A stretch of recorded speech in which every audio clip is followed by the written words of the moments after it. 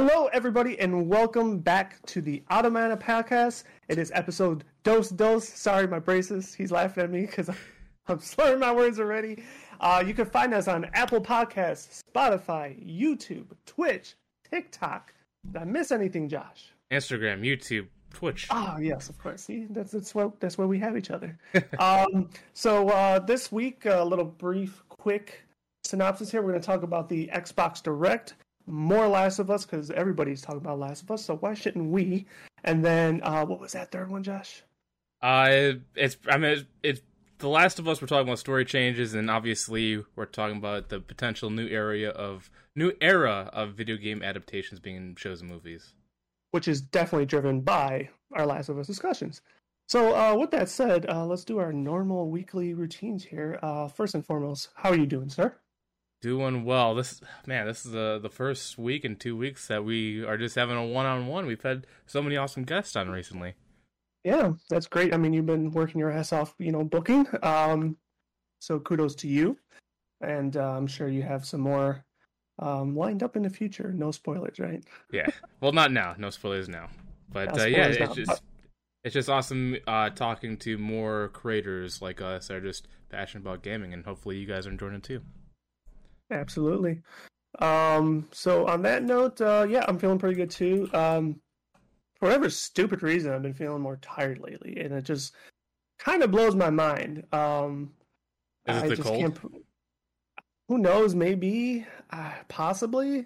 I can't rule that one out, but yeah, the last few days I just been really tired. Like, I actually did feel for a couple moments that maybe I was coming down with something. And I kind of had like that sluggish, little fatigue feeling. But it's kind of since gone away. But so do you feel that the whole day, or is it just the beginning of the day? Because I know I have that too. Because it's been cold, raining, snowing, and all that stuff, and the mixture has been making my allergies making me feel sluggish. But after like the first 3 hours of being awake, then I get back to normal. I feel like daily rituals, right? Going to work. Like I feel like the actual when I'm up component, shower, get ready for work, drive, all that, I'm pretty alert for the most part. Like, I'm obviously still waking up, but I feel pretty good, and then start off my day. Some days there may be a period where I kind of feel a little also fatigued too, but I would say more times than not, it's surprisingly when I get home. Even yesterday, and this is extremely rare for me. Who knows if can't even tell you last time this happened, but I actually started my stream yesterday, and I only streamed for a half hour. I was just like, I just felt tired. I just felt, and I know I looked it too. Like I kind of saw, it's like, no, my eyes are like, it's like, no, I can't do this. I still played, like I turned off the stream and I continued playing, but I was like dozing off in between queues and stuff like that. So like, I just knew it wasn't like I couldn't stream that day. I just didn't have the energy to talk. Yeah, and so like it was just really weird. But that's really been other than that, it's kind of been status quo for me during the week.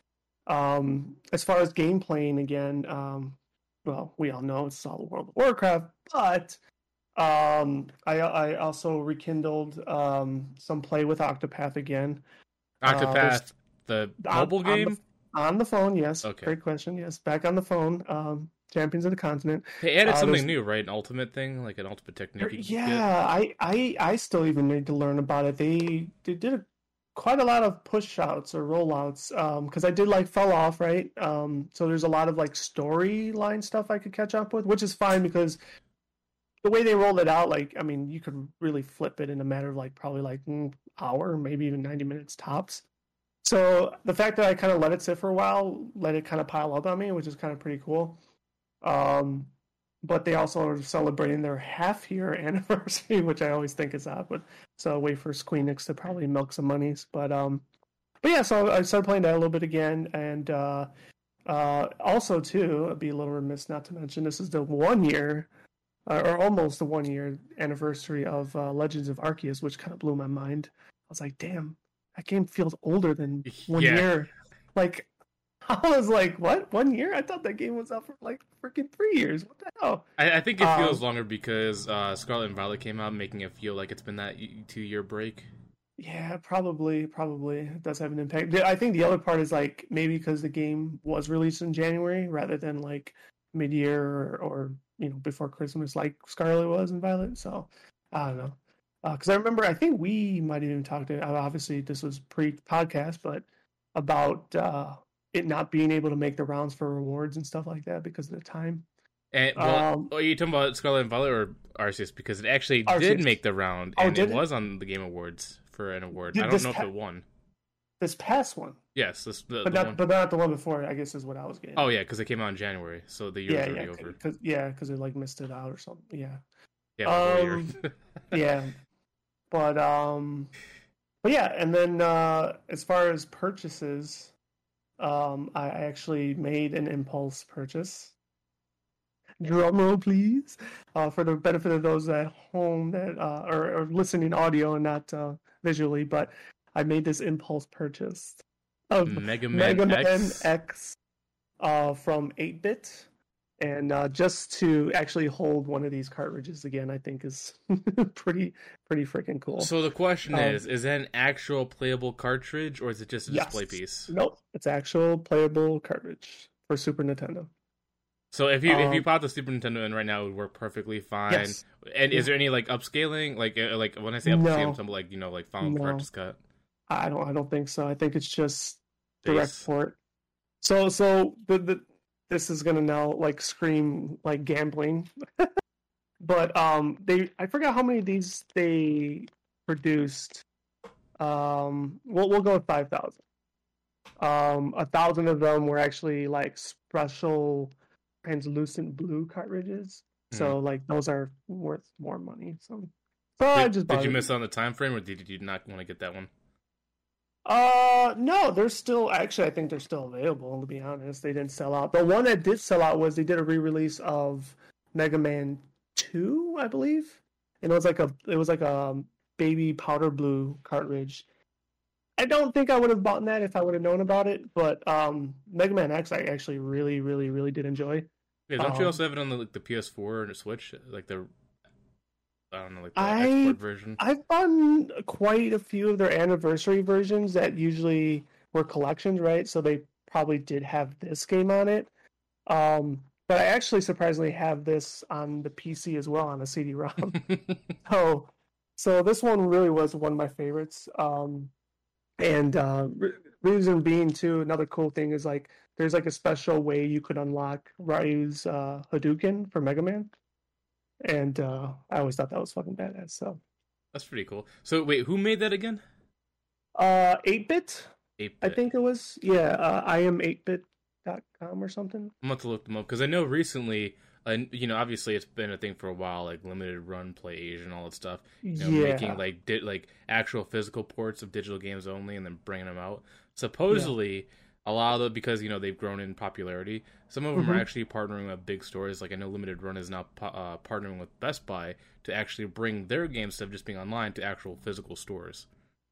Wow! But are they still going to be with the mantra limited run, but still just have X amount of physical copies at stores? Or is it then no longer the limited run? See, I'm just assuming because I just seen it, but I'm assuming it's going to be like limited quantity for a certain time, like how like Mario 3D All Stars was supposed to be there for like 6 months and then they pull it. I think that's how they might do it. Interesting, but I don't know. Or they could be another publisher, like GameStop. Sometimes they bring digital games and only sell it exclusively at their stores, but there's unlimited quantities. They just not develop, but produce it for them.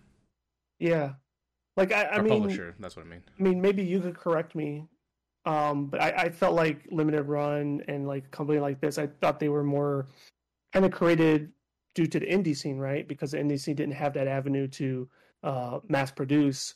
So they mostly sold their games digitally, right? But then there becomes this cult following, and then these companies kind of came over like, hey, we'll print your copy, for whatever, 5,000, 8,000, 10,000, and do those limited runs, which have now kind of gained popularity. Which I actually, and I'm sure you agree because we've talked about this before. Think it's really awesome because I think the physical aspect will never go away, but it's definitely diminished over the years. Oh yeah. So I think Yeah, so I think this kind of gives, dare I say, a little bit of a safe haven. Um, well, yeah. One of the things that Limited Runs does to do a good job of preserving physical media is that they don't just make the game. They usually give you like a collector's set where like it's like a map, soundtrack, or some kind of like other little gadget. So they make it a little bit more worth your while with the price, and also sometimes the physical media might be cheaper than the digital media, which is weird. Yeah, that one is extremely bizarre. Can never put a finger on how the hell that happens. Yeah, like or I mean, even the fact that they're still the same price. I mean, that's another thing that really just doesn't make any sense. But yeah, like what was it? The Last of Us Part 1. I was looking at it because obviously the show and stuff like that. But I was looking at it, I'm like, oh, it's still $70 on PlayStation. And I looked at GameStop, and I'm like, oh, it's $30. I'm like, why not just get it physically? That just makes no damn sense. Yeah, and especially since it's a first party thing. Like they have the right to cut whatever prices they want. They don't have to like pay the middleman. They are the middleman. But for some reason, I guess premium price is all the way through, like Nintendo. I mean, we're the ones paying for it, so we got no one to blame but ourselves, right? Yeah, but but also like to the fact too is like it's not just like normal games too. Sometimes you get really lucky and look at clearance sections, and you see like collector's editions that are like $300 for like $20. Like I think I bought a Resident Evil 6 thing recently at GameStop for $15, and it came with like the full statue and everything. Holy mother! I would have bought that and probably still not even play it. Yeah, I'm not sure if you ever if you've been to GameStop recently, but you know how they have always like the top shelf. No, I've like I was waiting, for you to finish your point because I've gone and I've seen, and it just kind of blows my mind. It's like, damn, like I'm sure at the time maybe people were struggling to get them, and now all of a sudden like they have an excessive inventory of them. Like what? Maybe I should start going but now here comes impulse buying. But just to maybe see if I score one or two. Like I know the ones I've seen, like they're games that I definitely wouldn't play. And I'm not like fans of the franchise, so to speak. So it's like I wouldn't never buy them anyway. But who knows? Maybe there might be one that like catches my like, oh, that's a good package for a good price. Right now might be the good time too because obviously even though digital is being pushed hard, physical media is because of collecting, trading, and all that stuff, it's making a rise again. GameStop is even taking older games. Like I've actually seen an X64 cartridge there. I've seen PS2 games, PS3 games on the shelves. Obviously, it's a very limited selection every store, but they're starting to have old games again. And I was very shocked about that. Like I just recently bought Ratchet & Clank 3 or the Ratchet & Clank collection for PS3 and The Amazing Spider-Man Web of Shadows, $30 each. And obviously, this is gonna be the seller point. I bought them because they were cheap, and I sold them for $70. Okay. So I was like, the fact that I was able to go to GameStop, buy two rare old games, and actually flip them. Yeah, that's awesome. I mean, back to like, even when that generation of games was like, like water in GameStops, like it was still even just cool looking to find that diamond in the rough when there was a bunch of them. Like I remember, I mean, hell, like with GameCube, right? If you found a Smash Melee game, you're like, holy crap. Or going back to PS2, you found that Marvel vs. Capcom game, you're like, holy shit. And that even back in those days, it was like, you found a game you would flip because they were just so hard. But that's interesting. I wonder what they're paying for those turn-ins, because like they're probably paying like minimal, super minimal. Yeah, right. Because GameStop's always known to fuck over those that are trading in games. So like the only times, or dare I say only times, but that they were extremely I don't even want to use the word profitable, but is when they had those deals like you trade 3 any games and we'll throw in an extra $50 or something like that. Those were the rare times. It's like, oh, see Madden 2010, 11, 12, bye-bye. It's like, I think that used to happen actually, and they started removing them from the list. No, there's certain games obviously they do because people would benefit from that, but they still have those pro day like PowerPoints, whatever you call it, where you turn games in, you get more points back. They still have that, and that's usually when I go look the most for games, is that because they get a huge in stock of games. I'm just like looking through it and seeing what I can get. And you've gone to like what is it called? The retro game store? Huh? Are you talking about the retro game store? I've never been to that one, but I was gonna say, what is it called? Not Back in the game. No. What's the other one? There's another one that's semi-popular. Oh man, I'm drawing a blank. Is it closed now? Because I've been to like. I don't think it's closed. I think there's actually one close out by me. Whatever. But there's one that has. They mostly have like ton of old games. They also have like pops and shit like that too. I think there's one in Orland. If you can tell me what the name is, because so far the only retro game store I've been to is Back in the Game, because it's all on the line. But I'd love to find more. Like, it's just nice to go see older games. Oh yeah, no, this store you would probably have a field day in, and maybe even to the point of like you say about flipping games. Did you say disc replay? No. Okay, disc replay. Disc replay. Yeah. Okay. Check that one out. There's one in I know there's one on Park. I don't know if there's one around me. I'll have to check. But yeah, you'll have a good field day there. All right. Well, I'm definitely gonna put that on my list. I might even go this weekend. Who knows? Yeah. And the good thing about those, like, I'm not sure about disc replay, but like, I think another reason why I go to Back in the Games is because they also have like membership like GameStop, so they do where if you buy 2 pre-owned games, you get a third one free. And that's usually where you make the bigger profits. It's like, 3 games. I'm like, that one's worth more. That one's worth more. I make my money back on this game, and you're good to go. Yeah, I mean, they do have some knowledge. Like you'll see old games that obviously are marked up because they know. But like I could easily tell that you have a more vast knowledge that you could. I'm sure you'd find some stuff that like, yeah, they fucked up on this one. So. I know I say this, and obviously I play most of the games I flip, or or I buy like doubles so I can keep one, sell one. But talking about like one of the big screw ups, and I wonder if they do it on purpose just to make it more enticing to buy, because I feel like since they're game traders, they know what they're doing. But I bought NCAA 14 college football, which I think sells for like $130. I'm not sure if the price changed, but when I got it, it was selling for $130. They had it on their shelf for $20. I was like, "That's mine." Yeah. And I was like, and I even asked them, because obviously I try to build good relationships with them because I think they're a great store. So I asked them, like, "Do you know how much this goes for?" Like, yeah, I don't know why we put it there, but it's $20. Enjoy. I was like, okay, man, appreciate it. Interesting. That is interesting and funny. Yeah. Oh, cool. So, want to move on to topic 1, or you got anything else? No. I mean, the games I've been playing too is just World of Warcraft. Really enjoying. Yep. I'm talking about the flip and talk. I've been making gold in that game. Loving it. It's actually brought my joy back. And also played not The Last of Us. Speaking of zombie games, The Walking Dead. Yeah. Been playing that. I know you were working on where was it, like, was it chapter 2 and you were going to work on 3, or was it 4 to 5? I can't remember now. Oh, I already finished the whole game. Oh, but you finished it. Oh, okay, because I know you were working towards it, and I was like, I was going to ask how many different installments there were. Well, so in every season, it's usually about there's like 6 to 7 chapters in an episode, but there's usually like 5 episodes per season. Okay. So yeah, I worked through all 5 episodes and got that done. There's DLC. I haven't done that yet, and I plan on doing it. But usually it's 5 episodes per season, and there's 4 seasons. Gotcha. Okay. And each episode, give or take, is about how long of a time run? I mean, you could definitely probably speedrun it and do maybe like an hour and a half. I was doing more of the narrative-driven approach, where it took about 2.5 hours.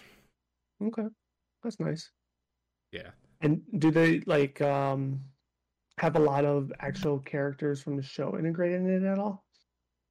I can't really say much for season 3 and 4 because I haven't played it, but I know season 1 had season 1 had Glenn, and then they also made like a spin-off series from Michonne, and so those 2 characters are actually in the TV series. But so far, from what I remember, those are the only 2 characters from the shows and the games. Interesting. Did they use their actual voices too, the real actors? That I don't know. I'm assuming not, but I don't know. Interesting. But yeah, I mean, we can go to The Last of Us because I just want to bring up the Walking Dead just because I've just been in like a zombie binge this whole month. Well, Last of Us isn't really our first topic, though. Oh, you're right. It's Xbox Direct. I totally forgot I flipped it. You tried really hard to segue in. I totally forgot I flipped it. But have you actually been... Well, I know you're not really into Xbox, but have you heard of Xbox Direct? No. So it's actually funny. When I saw it on social media, I immediately thought, like, oh, they have their own Direct? Cool. And then, and you could correct me, but I thought I also was reading this is their first one? Yes, they're taking a page... blew my mind! I was like, what? They're taking a page out of Nintendo's book and doing the directs. But how is this? Like, it blew my mind when I read that, and I'm like, nah, that can't be right. I'm gonna wait till, ask Josh. And you're confirming that, and I'm like, okay, if that's true, how did it go so long without doing something like this? Like, and then to that point, like, I didn't know, and I don't mean to steal the spotlight from Xbox, but like, I didn't know then even Sony had their own version, and then obviously I know about Nintendo's because as you say, I'm the Nintendo guy. So, and those are usually always, I shouldn't say, there's definitely been misses, but they're always talked about and looking forward to. But yeah, so that's very interesting. Some of the other things I was reading, like, unfortunately, it didn't sound like it was received well. Not that it wasn't received well, I take that back. That they didn't think it was done well. But I didn't read, like, a ton of reviews, but I mean, what do you want out of it? It's for them to just showcase. That's what it is. It's a showcase. So I don't know. Maybe you could comment on that a little bit more and what your thoughts were. And how long was it, by the way? It was like 30, 40 minutes. Okay, perfect. Yeah, because that's kind of what Nintendo's are. So yeah. So going back, because I know the reason why you think they've done more before, because PlayStation and Xbox have both done showcases. Because it was supposed to be like their substitute for like E3 and Gamescom and that stuff. Yeah, that's true. So they've done game shows or game cases, but Xbox was like looking at Nintendo and looking how popular Nintendo Direct was. So they're like, let's show the fans what we were doing with Bethesda, and kind of giving them like brief little summaries of what they're doing, like kind of like a roadmap. Yeah, I think that's why they want to do this, just to show game development when things are coming out, and obviously surprises like Nintendo does.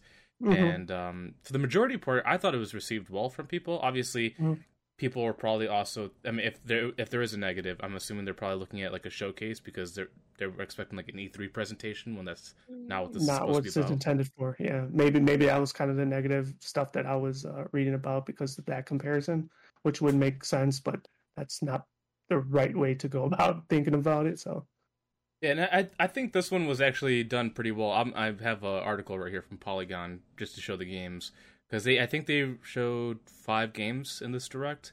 One was about Forza Motorsport 7, I think it is. Another one was Minecraft Legends. They obviously showed more gameplay of Redfall, showing like all the stuff you can do, which I think probably still a show for them because a lot of Xbox fans are looking forward to Redfall. It's like a 4-player co-op zombie slayer exploring game. They also had a thing called Hi-Fi Rush, and I think the reason why Xbox wanted to make this one the biggest debut yet is because you probably heard the narrative that Xbox acquired all these studios, but are they really doing anything with them? That was a big fear for a while. And I think this Xbox Direct kind of said that, hey, look, we bought Bethesda 2 years ago, and now we have some games to show for it, which is, Redfall. We have Hi-Fi Rush, which no one was expecting, because I think they kept it under wraps pretty well, where they're like, there's no leaks. Tango Studios, the one that made, like, The Evil Within, Ghostwire Tokyo, and they just had PlayStation exclusives. So they're like, hey, let's use their developing powers, let's make a game. And then right when they announced it, they're like, hey, after the show, it's available. Yeah, just kind of like how Nintendo would do it, yeah. Yeah. So, I mean, so far it seems really good, and obviously, Minecraft Legends, Minecraft is a giant game. People are looking forward to it. It seems like this might be their, like, Rust version, World of Warcraft version of Minecraft, because it's a massive open world experience. Every time you go in, it's a different experience. I don't know how many players there are. It looked like there was over 100 on each team, but I could be wrong on that. Damn. But that looked like it was pretty cool. And then obviously Redfall, seeing all the gameplay, different, it almost looked like they try and make Redfall an MMO, which it's not an MMO with how massive the map is. So seeing the gameplay for that, it had me really excited because all these games are coming to Game Pass. So that means if you're a subscriber, you don't have to pay extra. It's just automatically included with your subscription day and date. Cool. Now, did they also do like kind of like the miniature showcase with all the like third-party developers to kind of give them a little what's coming? Because I know Nintendo does that as well. No, not really. Well, I think the Xbox Direct is supposed to just be the Xbox exclusive studios only. I think that's why. I think if they're gonna do like any indie stuff, it'll be like a more of like an Xbox showcase, like they do for E3. But this, I think, is just for only Xbox studios, like Bethesda. What's it called? Oh man, they usually make like a lot of PC games, like Age of Empires and all that stuff. It's just for their first price studios only, I think. Gotcha. So are they gonna do these? Are their intent to do a monthly or? See, because I know that Nintendo doesn't do a monthly. I mean, I don't even think they really have a static release schedule. I think it's just when they feel they have enough content to reveal, like you said, in a 30-minute session, which seems a bit odd, but I'm assuming it's going to be whenever they have stuff, because obviously this lineup, I think it was going towards till like May or July or something like that. So I'm assuming after that roadmap's done, they'll probably do another one to show more, like a quarterly maybe. Yeah, just about I mean, crap. I think Nintendo's really should be on the horizon. I think it definitely has to be next month, and people are extremely highly speculating a lot more Zelda information. So yeah, we'll see. I always look forward to Nintendo, and unfortunately, like to your point, not an Xbox guy, but maybe I should go ahead and just watch this one for the shiggles and watch them coming out forward. I mean, even though I don't own one, don't intend to own one, but just to be up to speed. I mean, 30 minutes. It's not a lot, and it's cool. I think there's always still a nice, cool sensation about watching reveals. I don't care what the platform is. Yeah. It's almost like sitting in the movie theater, right? Coming to, like that's the vibe and the feel I get. And I think it's a cool one. So. Yeah, and also you get a cool surprise, like, oh, hey, look at this new game today, and it's for free or whatever. But I really think this also was an answer back to PlayStation, because obviously, PlayStation people, they're like, oh, Xbox has all this stuff, but they have no games. I think Xbox really took that to heart. They're like, we have no games. Well, let's start making games. And I think they're their equivalent of whatever PlayStation's doing. Because let's be honest, even though I have both systems, I think consumer-wise, Xbox is better, but game-wise, PlayStation obviously wins currently. But recently, Xbox has been doing really well with their games, like High on Life, obviously, besides the Justin Roiland thing. That game's been received well. Redfall's looking really hyped right now. From what I see in Hi-Fi, I haven't played it yet. I plan on playing it soon, but so far from the people I know and seeing Twitter, it seems like they like it because kind of like a mixture of like Sunset Overdrive and Metal Hellsinger with like the beaten combo and all that stuff. So I mean, it's kind of nice to see some of these Xbox games actually being received well compared to just being crapped on. So I'm going to give you somewhat of an opportunity to kind of sell me an Xbox. Do they have, because obviously, most people know that may listen to podcasts, I adore RPGs. So do they have their own RPG with just Xbox? Does that exist? Well, it depends. Well, yes, they do. And I think it might sell you because obviously, one, their new RPG is Skyrim, or not Skyrim, Elder Scrolls, because they just bought that. But if you want to go back a little further, which is considered still probably one of the gold standards for RPGs, is the Fable series. I have heard about Fable, yes. Wasn't that used to be Dreamcast? No, it was purely Xbox. Oh, you know what I'm thinking? I'm thinking of Shenmue, my bad. Yeah, Fable was made by Xbox Studios, and it was only an Xbox exclusive title. That's right. Yeah, no, I do recall that, and I remember looking at it, and obviously it's very adored by fans, and it wasn't enough to push me over the ledge, but yeah, I do remember that one. That's a good one. But if you're not talking about, I'm sorry, go ahead. No, I was kind of done. I guess if I throw like an additional comment on that, like God forbid, but like maybe Microsoft does got to get a little nasty and play hardball and maybe throw more money like Squeenix's way or something, and have them try to make something exclusive for them because, that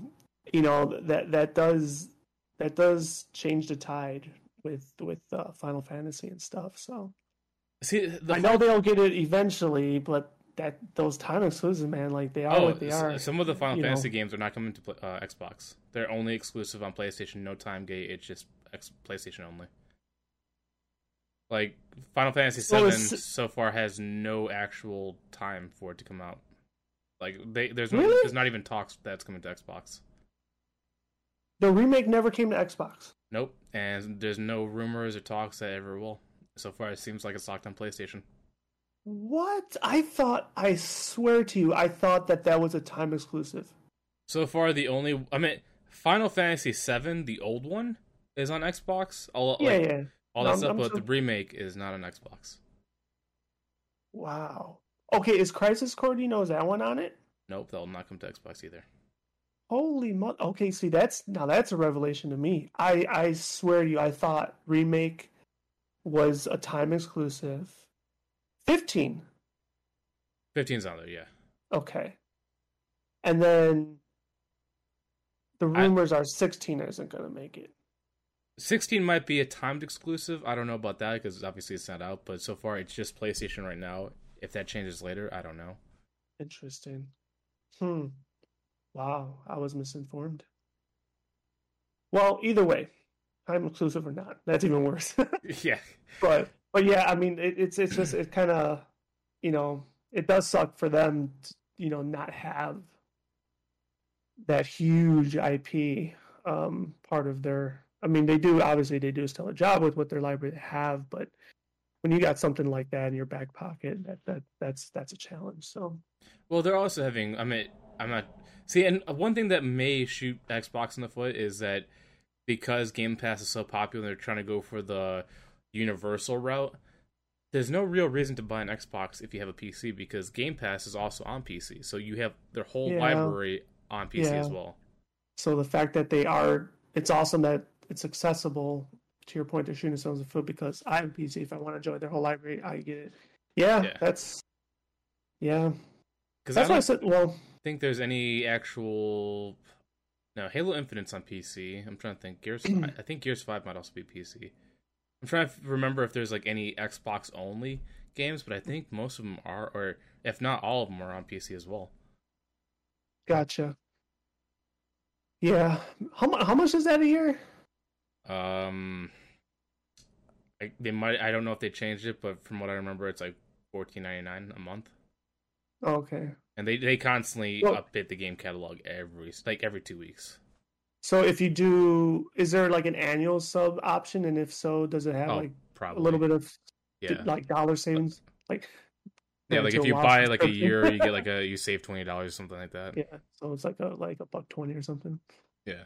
Maybe I should really take a hard look at it just for, once again, shits and giggles. Well, and also too, you're asking for RPGs and all this stuff. They recently just acquired, not acquired, but now on Game Pass. I don't know if it's on PC, but I know it's on Xbox.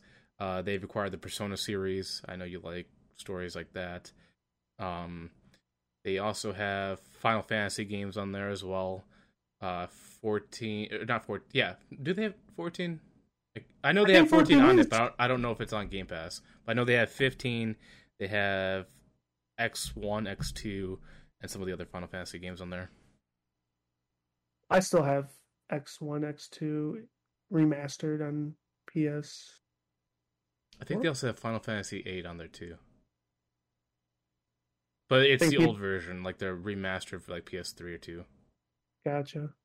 I know people are clamoring for a now an 8 remake, but dude, I would love that. I know I call him Leon, even though his name is Squall. And I could see why you would get him confused. Because in Kingdom Hearts they call him Leon. They don't call him Leonhart or Squall. They just call him Leon in Kingdom Hearts, and I think that's why I know him as that name. But yeah, if they were to do that, I would definitely play it. But I don't really find a reason to play the original at this point. But yeah, that's cool. Xbox Direct. I was just shocked to learn that they hadn't been doing anything like that. So Like, kudos to them for finally doing it. I wonder if PlayStation has something similar. It's not called PlayStation Direct. It's like no, I don't even know what it's called. Show or something. I know it's like they release like a single a single episode dedicated to one game only, like God of War, Forspoken, whatever. I wonder if they're gonna start taking the direct approach now that the Xbox is jumping on the Nintendo bandwagon. Because I know they do like the weekly or the monthly blog, which I read because usually like introduces more games like PlayStation Plus or whatever's coming next, which I think is great. But to see like a video format of that would be cool too. I concur, and they could just I don't know how Xbox did their release, but you just throw it on their whatever their PS5 and 4, home screen, and keep it up there for a couple weeks and. Or even have a countdown going live thing, making an event. Yeah, I mean, like I said, I'm all for it. I love the ideas, and like I said, I feel like most people love the coming soon aspect of it. Oh, very much so. Even if it's like, like I said, like the way Nintendo does it, they'll obviously showcase their main ones, right? Their main IPs, and then they'll have that like same 2-3 minute period where they'll give a montage, right, of like a bunch of games and like. I think one that we watched back in, what was that? Probably August, September. And they finally revealed the Octopath 2, and, I was floored. So, yeah, I love it. I love that shit. Oh, speaking of which, another RPG, Octopath is also on Game Pass, too. Yeah, but I replayed it. So I know, but you get like the better version of it, though. You get the better version. No. But going back a little bit, because, I've talked about this before, but I wonder if this is also going to bring more competition as well, because, like, obviously Xbox and PlayStation have been competing with each other since, like, the beginning of time, whatever. But I wonder if PlayStation is going to slowly bend to doing what Xbox is doing, where, like, obviously with this Direct, you see all these games, but it's, like, also including Game Pass. I wonder if PlayStation is going to do this now, where they do a showcase, but then it's also going to be, like, included with PlayStation Plus. Because so far they don't do that. Which business-wise makes more sense because they make more money that way, but consumer-wise, it'd be better the opposite way. I think it goes. Once again, going back to greed and money, and then also to that line of thought of shooting yourself in the foot aspect. If you throw it like the convenience and the customer satisfaction of throwing it on their Plus would be phenomenal, but now they're losing those dollars of forcing you to go out and buy a full retail game, right? It's one of those things like if it's working for them, why would they change it? Yeah. And until I think they start seeing dollars lost, then they might implement something like that just to get that up. And then at the very same time, they could still slowly take that away again. Like, they have that luxury within themselves to do that. Yep. That's very true. Because, like, as much as, like, obviously, I think they're trying as hard as they can to milk it as long as possible. Like, The Last of Us, for example. Like, I mean, obviously, they had the PS3 version. They had the remastered version for PS4, and now the remake for PS5. I'm like, you couldn't include that with PlayStation Plus? You're going to keep it $70 and not include it with PlayStation Plus? I'm like, come on now. I don't even think they have the remake or remastered on PlayStation Plus now that I think about it. They had 2 at one point, but they took it off. It was like a 3-month exclusive period, and then they've just removed it from PlayStation Plus. Yeah, not to defend the price point, because the price point is ridiculous, first and foremost, but the fact that it even is higher, like, kind of makes sense, because I can't even say it because I didn't play it, but, like, when you say remastered, it wasn't a full remake then, right? It was just, like, I thought it was a remake in a sense. The whole engine was rebuilt. Yes, like they added better facial animations, they added better lighting, accessibility options, but like they had The Last of Us 2, so were they really putting that much development power to remake that stuff instead of just reusing old assets? Like, it's not like Final Fantasy VII where they really had to actually make a new engine from scratch. They kind of had a base already. And that's the kind of the point that I was going to use here is like, they're charging more, and that's wrong because of, what you just described, right? Like the probably efficiency of being able to reuse an engine.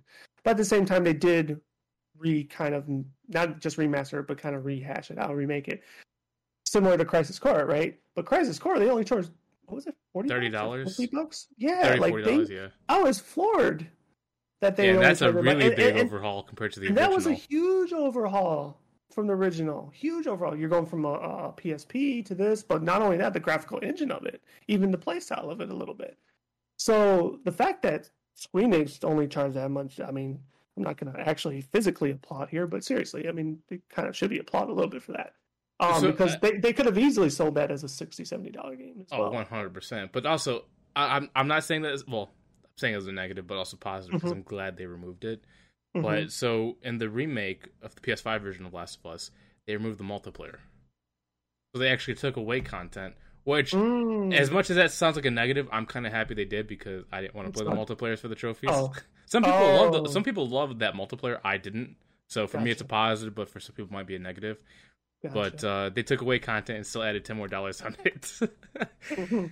Wow. Yeah. I mean, but once again, they got away with it, right? And yeah. They made money. So they understood their market and who was going to pay. Yeah. So I am curious to see if this puts a little pressure on PlayStation. Most likely it won't, because, I mean, let's be real, no matter what, they're still going to be successful. But I wonder if it's going to push a little bit of buttons here and there. Time will tell. So I guess we can move on to number 2, which is still The Last of Us, because it's such a big thing right now. Yeah, it's huge. And I guess even before getting to the actual meat and veggies of the topic here, and I don't know if you read this before we started our podcast, but I believe it just became news today, kind of fresh. Season 2 greenlit. Yeah, they were already casting Abby and all that stuff. Yeah, and yeah, so I mean that some people were already saying it took this long. Well, sometimes it takes a couple episodes, but yeah, I don't think there's any surprises there. The success is just massive. I did not. Did you get to see episode 2 numbers at all? Because I have not. This is one of the shows where I don't care about the numbers. I'm just caring about if they do good to the game. Gotcha.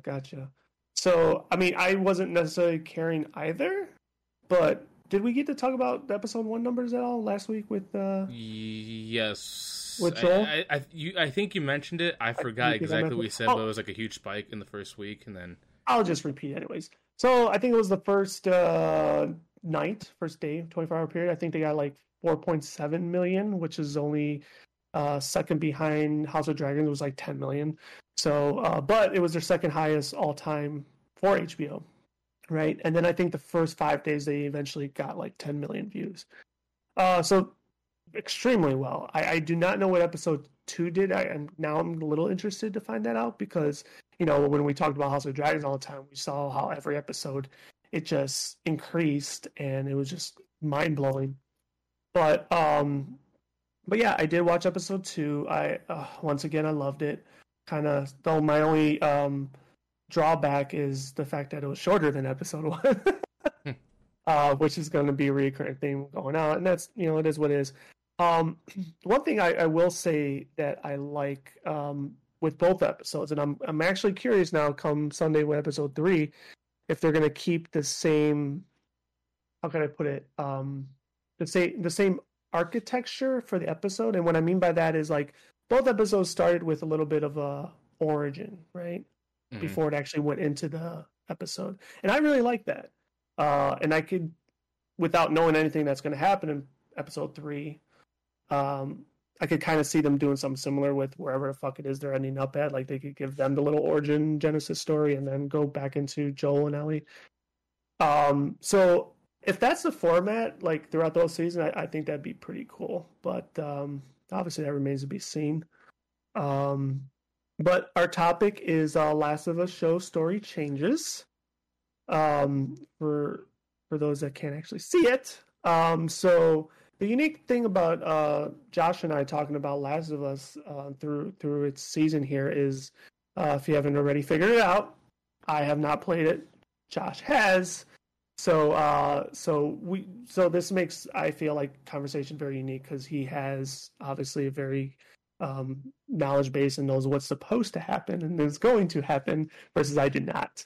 So let's go in here and have it, Josh. What's your story changes from 1 and 2? So before we get into it, I just want to say, if you haven't seen episode 1 and 2, spoiler alerts, but we're only going to cover episode 1 and 2. I'm not going to go any further than that. So I'm only going to cover from episode 1, 2, and what the games cover leading up to that time period. So for the majority of the part, I think it's done pretty well. I was actually really, really impressed with how they did the clickers and the little sneak scene with the zombies, because that's exactly how the game does it. But I was a little disappointed that they're making slight deviation changes. Like, for example, in episode 1, where, what's his name? Bobby, whatever his name is, the guy that beats up Tess. That has her, locked up in the room. Yeah. And then you see him die just quickly off screen. They completely cut off a section. Obviously, I know that they have to, keep the story moving along. They don't want to go too far. But I feel like they remove some aspects of the show that kind of builds character relationships together and how you go forward. Because, right now, The Last of Us feels like it's like a Hobbit movie where it's just all journey, no action, which kind of sucks. Obviously, you got the cool clicker part, which I think they did a fantastic job. But in The Last of Us games, there's a lot more human fighting than there is zombie fighting.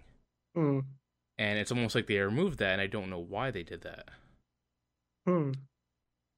Because, with episode 1, at the very end, where Ellie, Joel, and Tess were leaving the Fedra HQ, or QZ, or whatever it's called, there's in the game, there's actually a huge section of the game where you're actually sneaking past the soldiers, and then leading to episode 2, that's where they catch up to you. Instead of Tess dying by zombies, she actually has to have a standoff with the soldiers instead. Gotcha.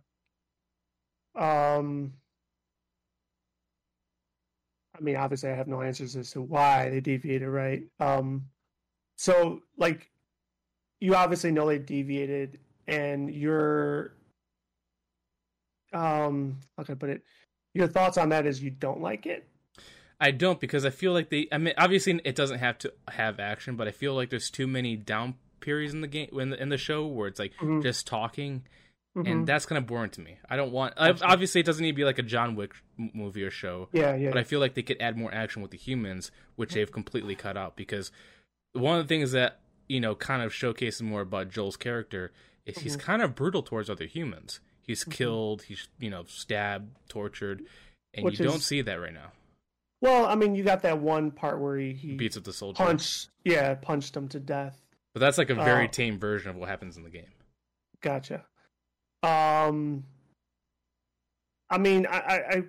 dare I say, only assume that's probably still going to happen, but once again, we don't know, right? I don't know. I don't have the answers. I hope, with it being a new show and not knowing its potential success, we don't know what budget restrictions they had, right? You talk now that first scene with the guy, right? Whatever his name was, that's something that, to your point, could have probably easily been done. They already had the guy casted. They showed him. Fortunately, they had a scene and a half, right? Because there was one speaking scene and one, well, you're lying there dead scene. So that's something they probably could have done. Versus the one that you talked about with going, not through the museum, that was after the museum. Wherever the hell the like you said, the federal people were at. Was it federal people or the Fireflies? So, sneaking out, it was a Fedra, because I think there was a fight between the Fireflies and Joel, and then Fedra obviously came in. They kind of mentioned that in the first episode, Fedra's going to close in on us in 5 minutes. Yeah. And that's why when they were leaving when they were leaving the QZ, you could see helicopters, all this stuff. It's because they were searching for them, and they completely cut out that searching part. Okay. I thought you meant at the end of the episode that was also Feds. No? Oh, yeah, at the end of the episode, for episode 1, it was Fedra, yeah. No, 2. Oh, Tess... episode 2, where Tess dies, it wasn't zombies that killed her, it was soldiers. Like that, well, that doesn't make a lot of sense either, because they cast people being zombies. Yeah. Versus, soldiers, you would have to prop them up with all the gear and weapons and stuff. I don't know, here I am, playing devil's advocate, trying to figure it out. But, I don't know. Because, I know how you mentioned earlier about budget. There's a couple scenes, when Joel and Tess were going underneath the sewers and they see that zombie on the wall. There's actually more to that, but I understand that because, like if you look at the 2 clickers that they showed before in episode 2, like how detailed that was, that probably cost a lot of money just to do the makeup and all that. So I understand why they're not doing more of those zombie scenes because it probably costs a lot of money. But, and that's why I understand that part being cut out, but with the human soldiers only just having like a vest on, I feel like that wouldn't have cost too much to actually shoot that scene. Gotcha. Because like same thing with them going through, obviously, they did the museum part, which I think was fantastic, done really well. Like the clickers in the show were exactly like the video games, but they also versed more zombies in the hotel area and all this stuff. And like I said, that I'm willing to pass because budget, but why the humans though? Yeah. I think that would be a fantastic question to obviously ask the producers, right? Like all the different deviations. I mean, they claim, right, and we talked about this ad nauseum too, that they weren't going to deviate. But here you are, bringing up some of them. I'm sure they have their reasons. I mean, me personally, like, I think that's where you become I'm not saying it to blame you. You would be a harder critic because you've experienced it this way and you were passionate about experiencing it this way, and now you're seeing it done this way. Versus me, it's like I don't know that way. I'm just loving it, right? Like I think I would have never known, right? It all made sense to me, right? So I think in that line of thought, as long as it's still making sense, then dare I say, who cares? but I know you do. But like, you know what I'm getting at? I don't know if that makes sense. Yeah, but I think another thing too is unless that I'm sorry if I could just get this last point out. Unless that actual scene like really, I know this might be hard for you to answer. Unless that scene really needed to go that way because it has an adverse effect to future things, then I kind of get it, right? But I don't. But that's things I don't know. So. And this is what confuses me about like the final part of episode 2 where Tess is trying to light the thing and blow up and all that stuff. The zombie kisses her, which I thought was weird because I don't think in any of the games has any infected ever did that to any human. So it's kind of weird to see. I mean, obviously it makes a little sense that the fungus is trying to connect and infect, but why the kiss aspect? Yeah, I was trying to think of what that reminded me of. That reminded me of like some other Resident Evil where the tentacles go into Jill's mouth. Did that happen? I was trying to remember. Like it looked very familiar to me, but I can't remember what. Maybe I'll come clicking in my mind later. But I mean, once again, I'll admit it did look weird. Yeah, it was kind of weird. But like once again, I like kind of dare I say understood it. Like the reason why I also too liked it is like going back to the zombie theory and how it's supposed to work and how it dare I say how it has to work. Like it doesn't have to always work with a fucking bite and then it spreads through a bite. So that's why I kind of like somewhat appreciated it because it was different. As awkward as it looked, different. But yeah, I don't know. Like, once again, how it spreads a little bit, maybe differently. But I'll probably now that you mention it kind of makes a little bit sense because they cut this part out. You're not going to see in the shows, and I know you don't care about the games, but in the games, another way to get infected is not just a bite; it's a respiratory thing. Where if you go into a room like the sewers, if you see spores in the air, you have to wear a mask so you don't inhale that. If you inhale it, you're going to turn. Yeah. And I wonder if that's what the kiss is supposed to be, where it could be respiratory as well. Yeah. Where did I hear that? Or I thought they did make a slight mention. No, they did. They did it because they didn't want the actors wearing masks. The live spores versus the dead spores, right? That's why they tested it by banging on. Yeah. I guess if you want to call it the vine or whatever, which once again I think is a cool concept. It's actually quite scary. It's a scary concept that they were all the way over there and you happen to touch their connection and it gives away your location. That's fucked up. I think this is why because that also doesn't happen in the games either. Okay. They don't connect it like that, and that's a unique thing to the show. But I think they're doing that because they're not going to show the spores in the air because So, I suppose the reason why they don't want to do this, they don't want the actors to wear the mask because it'll muffle the noise and all that stuff and wouldn't be good for viewership. So I think that's why they're making the vines act like a nervous system. And I think maybe that's a substitute there, is that instead of doing spores, they're doing the vines instead. So as a video game player, do you like that concept? I mean, it's cool, but on the other hand, the spore, like the inhaled spores, also adds to Ellie's character because she's immune to it right now, so she has to hide the aspect that she puts on a mask to pretend she's normal, but really she could breathe it. And everybody else has to wear masks, so it kind of takes a little bit of the character there. But is a huge thing. I wouldn't say really, but it also it adds to the character. So I don't know if I really like it or hate it. I think I'm just neutral at this point for that. Gotcha. Probably need to see more to come up with that resolution. Yeah. Cool. Yeah, I mean, once again, dare I sound fanboyish, but I'm loving it. It's can't wait for 3. Plus, Nick Offerman. Nick Offerman's fucking awesome. Love Nick Offerman. Don't get him in a lot of things. So you spoiled it for yourself. I'm not going to mention anything about it, but the fact that you know who's casted as who is hilarious. Well, I don't know who he's casted it. I have no idea who he's playing. I just know that, hey, that's Nick Offerman. I like me some Nick Offerman. I can't wait.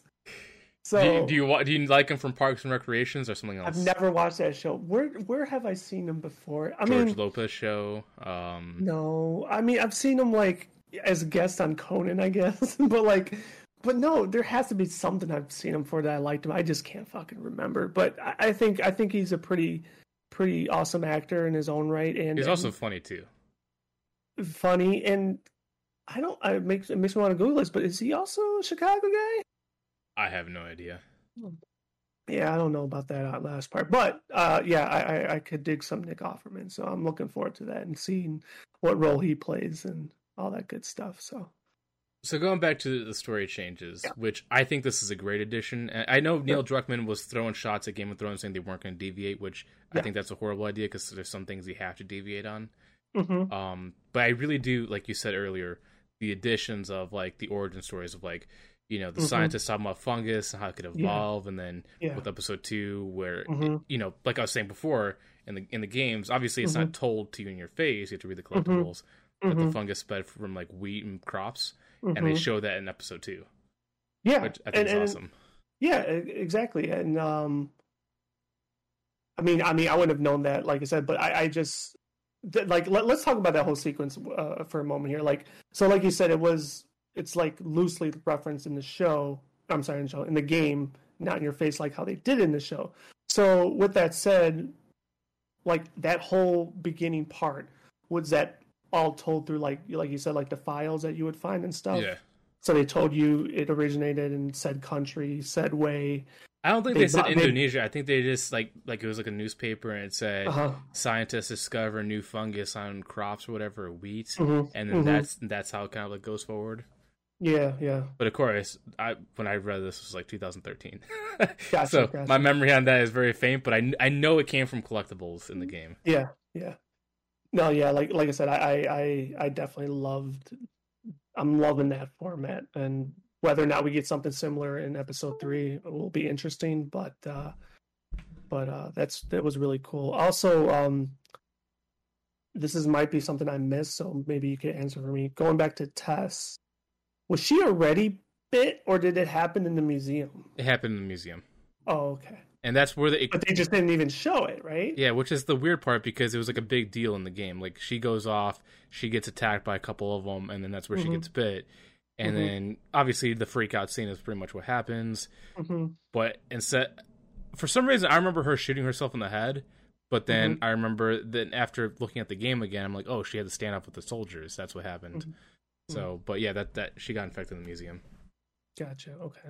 Because I was a little wondered by that. I was like, well, no, if she had it for that long, that she probably would have turned already. But yeah, but that's what I was thinking too. Maybe if she did have it before, that's what made that scene more impactful when she started then more realizing that Ellie could be some sort of, savior in this. And that's why it was hard for me to kind of put it together. I'm like, well, did it happen? Or did she already have it? She was hiding it for that time? Like that bitch? But like, so like, I wasn't too sure, but you said it happened at museums, so okay, got it back. But also to go on too, because I want to say this before I forget, and I want to hear other people's opinion on this, because it's a pretty big change, and I don't know why they did it and if it has a significance later. But the date that the world ended wasn't 2003; it was 2013 in the game, and it happened. I think it was October 3rd or 29th. They keep referencing 2003, right? Yeah. And then the other part is the present day takes place in our actual current year of 2023, which I'm like, I know that probably doesn't happen in the game, but probably, maybe it does. You know, maybe they released it 5 years ago and they chose this year. Who knows?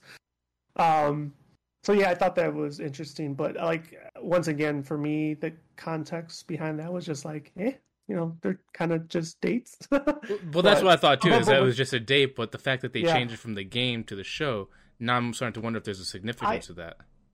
If I may just pull something out of my ass and create significance, maybe it's just to lure people in a lot better because of COVID, right? You know, we just got through COVID. It's this year. Use the real year. Like I kind of see it as a luring tactic. So it's just to correlate with current events instead of actually being like a significance with the story. That's my line of thought. But once again, I'm just pulling that out of my ass. I mean, really, that's most likely why they did it.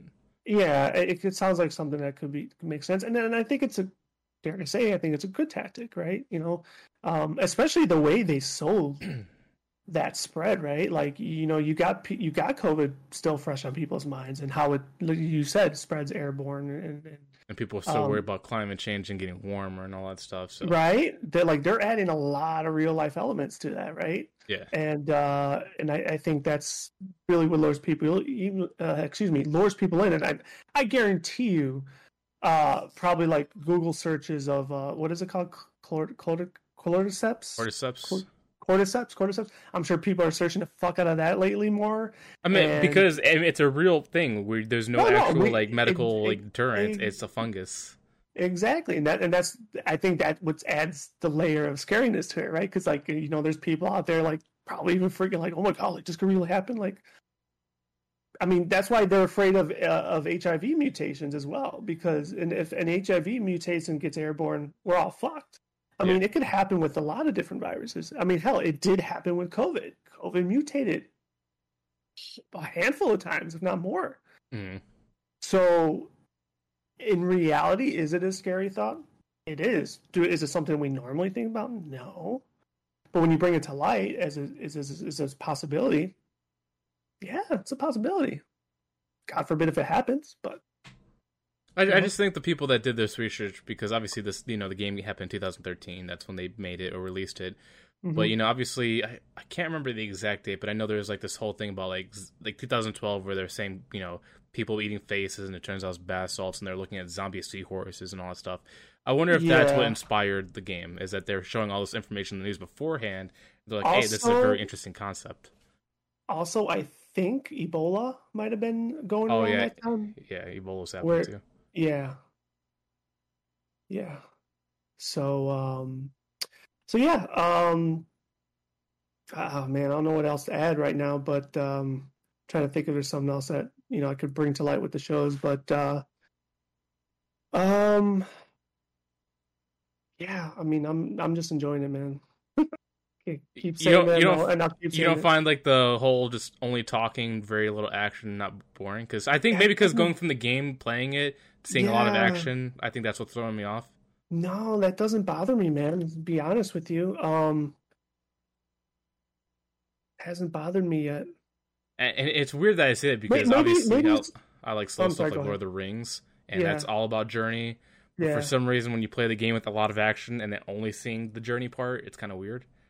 I think like I said, and I think I mentioned this a little bit last week on last week's episode, where the part that I really like is the fact that despite the spread aspect of it, but they gave you the origin story up front, and didn't no gray area, versus other zombie type apocalyptic shows where they keep it vague and they try to build on it. Keep it vague or a secret, or they're not even concerned about letting you know because maybe they don't know or they're afraid it's going to suck. Who knows? But I really appreciate that, and I like that, and I think that's really the part that kind of like really lured me in. But that's just my perception, my opinion. It probably doesn't work for everybody, but like the scary factor there isn't there for me at all. Like I think I had more. I wouldn't say jump scares, but I think I had more like scary moments in Walking Dead than I did in this show so far. Like the clickers were fucking amazing. Don't get me wrong, but for whatever reason I wasn't scared by them. I think that's the difference between like The Last of Us is like, I think the reason why people like it so much is because it's not meant to be. I mean, obviously there's horror aspects to it, but it's more the narrative that grabs you than any scary part.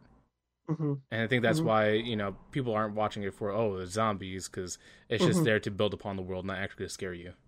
Mm-hmm. Yeah, I mean it's definitely suspenseful, right? And then the drama's there, but not saying I'm looking to get scared and horrified.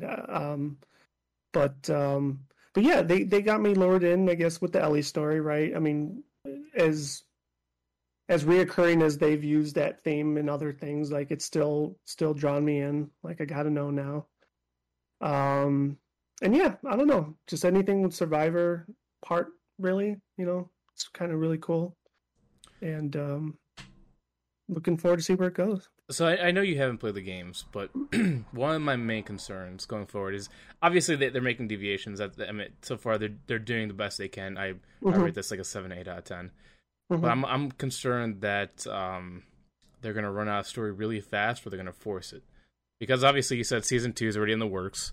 And also recently PlayStation or Naughty Dog announced that they're completely abandoning the Uncharted series. Yep. And they're only focusing on The Last of Us and going full force on The Last of Us 3.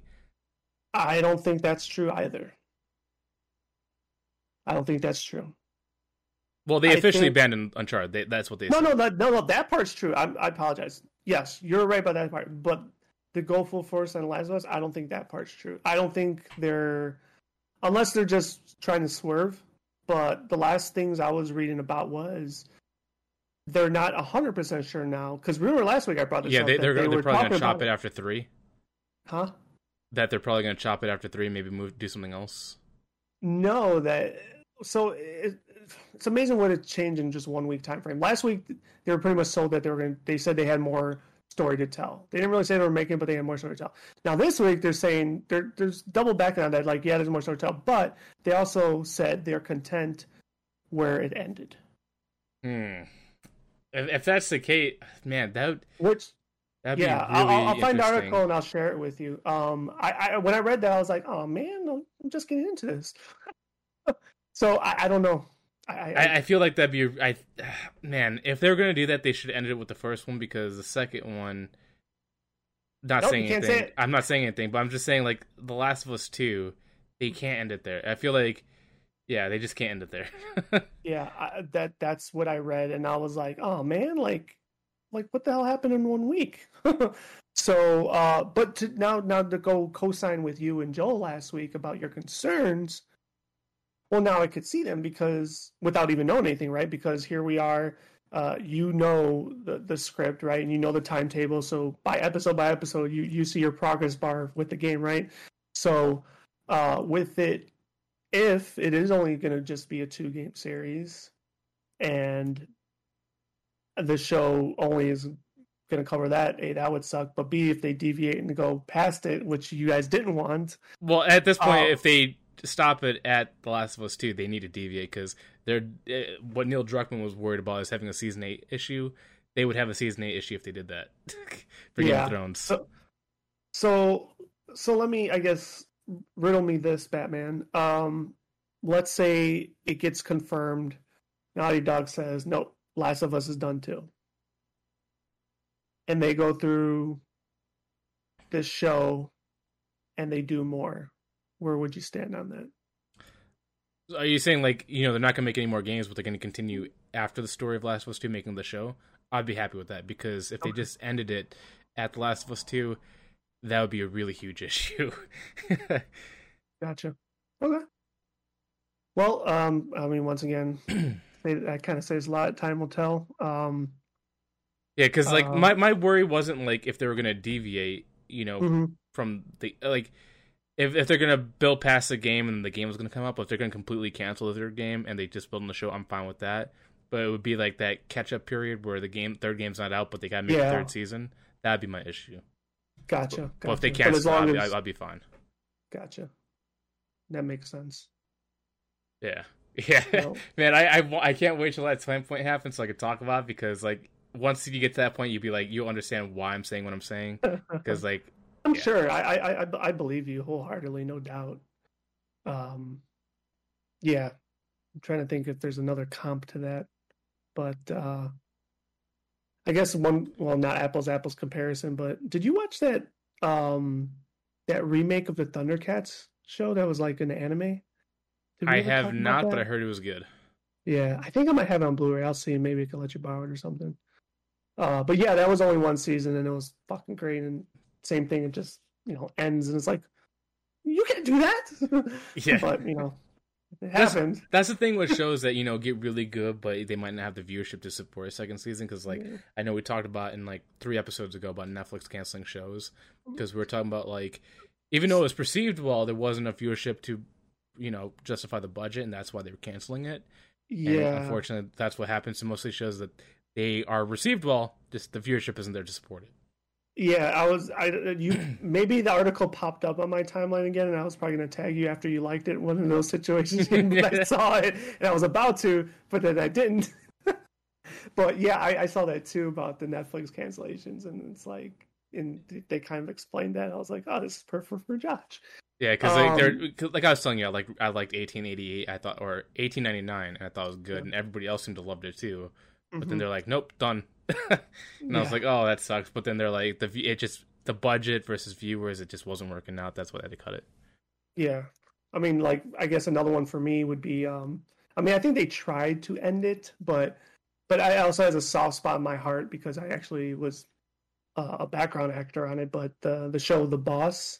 I thought you were gonna say Cheapskates. No, not that one. No, that one. We don't talk about that one. No, the show The Boss was only 2 seasons. It was on Stars, and it starred, no pun intended, Kelsey Grammer. But it was pretty much the quick synopsis is Kelsey Grammer was Chicago mayor, so it was kind of like a politics drama show. But I enjoyed it, even though, like I said, I only watched it because I was on it. Otherwise, I probably never would have watched it. But when you say you're on it, were you only on it for like a brief second? Were you actually on it for multiple episodes? Yeah, no, just like here's a screen. There, I was on it. No, I was just a background. I was just a background actor. I was typecasted as a boom operator for one of the news stations. You got to show me a clip of that, because I seen the Cheapskates one. I'll watch that one just to support. I'm surprised you haven't gone more full force, like do freelance acting on your spare time, like the weekends or whatever. Man, because I know you tried. You did the skits and all that stuff, and you were going for it, but then you kind of gave up on it. And I know you also did story rights as well, and you gave up on that too. Yeah, I gave up on a lot of things in life. You might need to bring your passion back. Well, I mean, it was a passion for that time period. The passion changed. You're over it. You're like, I'd rather watch and be act. No, but yeah. So like, but back to the point was like that was only 2 seasons, and I thought it was pretty good. And then, nope, we're done. We're probably to do with viewership, of course, but. And Stars, does Stars even still exist nowadays? They probably do. Yeah, it does. Yeah. But, Stars was the very, very ugly stepchild of HBO. So it's like, it's never really got any notoriety. No, I think they were like the second competitor. If you're going to say like the stepchild, it'd be like the Showtimes or something like that. Would it be Showtime? Yeah. I always thought maybe Showtime was still even above Stars. And then you have the twice removed cousin, which is Cinemax. Yeah, that's right. Damn. Cinemax, all those are still there. They all are there, and now they actually bundle them together, where it's like you pay like $7.99, you get like Stars, Cinemax, and all that stuff. Which, as much as I bash those shows, they have a lot of old good movies on there that they always replay. Like Blade was on there, and sometimes I watch that. Yeah. So that's. But we'll see. But before we move on from The Last of Us, Yep. If they did not, obviously you probably wouldn't care if they didn't make a third game. But how would you feel if they cancel a third game but continue with the story? Oh yeah, I would support it. I'd be in favor for it. Because at that time it'll be all fresh. I guess not. Dare say not that it matters. I think it would matter though, is depending on who they would keep around to assist with that, right? If that matters, because I think it does. But now, like, would it? Oh, I'm sorry. Go ahead. No, I was saying because like I think currently don't they have some sort of like help or direction from Naughty Dog? Well, yeah, Neil Druckmann, the guy that actually directed the games, is on the show too. Yeah, so like hopefully he would still be on, and I don't know who else he might have on board with him. But if you got the same people, then cool. So before we move on, I'm doing this for fun because I want to hear what your predictions are, since I already know. Uh-huh. Who do you think? Like, what do you think is going to happen in season 1? And who do you think is going to keep going? Who do you think is going to not make it, and all that stuff? Who do you think is going to be added to the show, like character wise? Oh fuck. Like, do you have any predictions of like what's going to happen? Well, my large gut says Joel eventually goes. And Ellie, dare I say, has to survive because she's the, dare I say, savior in all this. But who really knows? Adding people, I don't know, man. Like, I mean, it's a Survivor thing. I'm sure they're gonna make friends along the way to help them get from point A to B and then B to C and C to D. They probably got to fuck people over and during those times as well. A part of me, just because this is what happens with TV shows, the Fireflies thing is all a ruse, and they're probably bad guys at some point, or are the bad guys. But I don't know. I'm just saying, like, if those things happen, I wouldn't be surprised, I guess, is kind of what I'm getting at, right? Yeah. What is Biden going to be in it or something? Oh, Biden, Bush. I think Harry Tubman's going to be in there at some point. Okay, good. But yeah, no, I guess those would be some points that, dare I say, I would expect or not be surprised by. What's I forgot. I guess another notable mention was Joel's friend, right? Is that his real brother, or they just call each other brothers? If you're talking about in real life, they're not brothers in the show. They're actual brothers. Oh, in show, no, not real. Yeah, Tommy and Joel are brothers. In so in the show they're actual brothers. I'm sure there's some discourse there. As you know, Joel, they paint it like Joel really misses him and is obviously concerned, right? But there's probably an ulterior motive there and why they aren't together anymore. Like, come on, what happened? So yeah, that's probably another thing. Yeah, I guess I'll go with that for now. I think for two episodes worth of stuff. I think in the future I'm going to ask you again to see how your predictions change, because obviously I'm not going to say yes or no to any of them, because I want to see what you think. I think you're going to like the show. Yeah, I mean, I definitely think. Damn, when did Walking Dead debut? That had debuted 2010. A long time ago. Really? Oh, I thought it might have been a little bit longer. But anyway, so with that line of thought, though, like, I feel like, newer or more recent things get inspiration from older things, and et cetera, et cetera, et cetera. So I think, like, Walking Dead probably does have the large influence in this game. So that's kind of why I think some of those things, right? I mean, you look at, like, the story arc with, like, Norman Reedus' character, excuse me, with, wow, why am I brain finding his name? Daryl, thank you. And his story arc, like, through the first few seasons were just, amazing. And, like, you legit pretty much hated the guy initially, right? Straight up racist, asshole, and everything. And then he turns into... You're thinking about his brother. Daryl was never racist. He kind of was a little bit with him. I don't know. You're thinking about Merle. Merle was the guy you hated. But Merle's, yeah, him too. But then he also had a redemption story as well. Oh yeah, Merle had a great redemption story. But Daryl never had that hatred. He was just neutral. He was just watching his brother. And he was like, obviously he's my brother, but he's an ass. Yeah. But yeah. Anyways, like, they did really good jobs with story arcs right there, right? Like, they weren't really the fan favorite. You had animosity towards them, and then they become American. Well, no, they were definitely a fan favorite because Daryl was not in the comic books. Oh, I know that much. I know too. Yeah. So, anyways, with that said, like I just feel like sometimes new IPs kind of get influenced from other ones. Yeah, that's kind of why I think that way. Okay. So I guess moving on to number 3, because this is my next top. My conversation is going to carry over to this one. So it's another area of video game adaptations. Obviously, we're talking about Last of Us potentially canning more things, or potentially being canned itself, moving on to other stuff.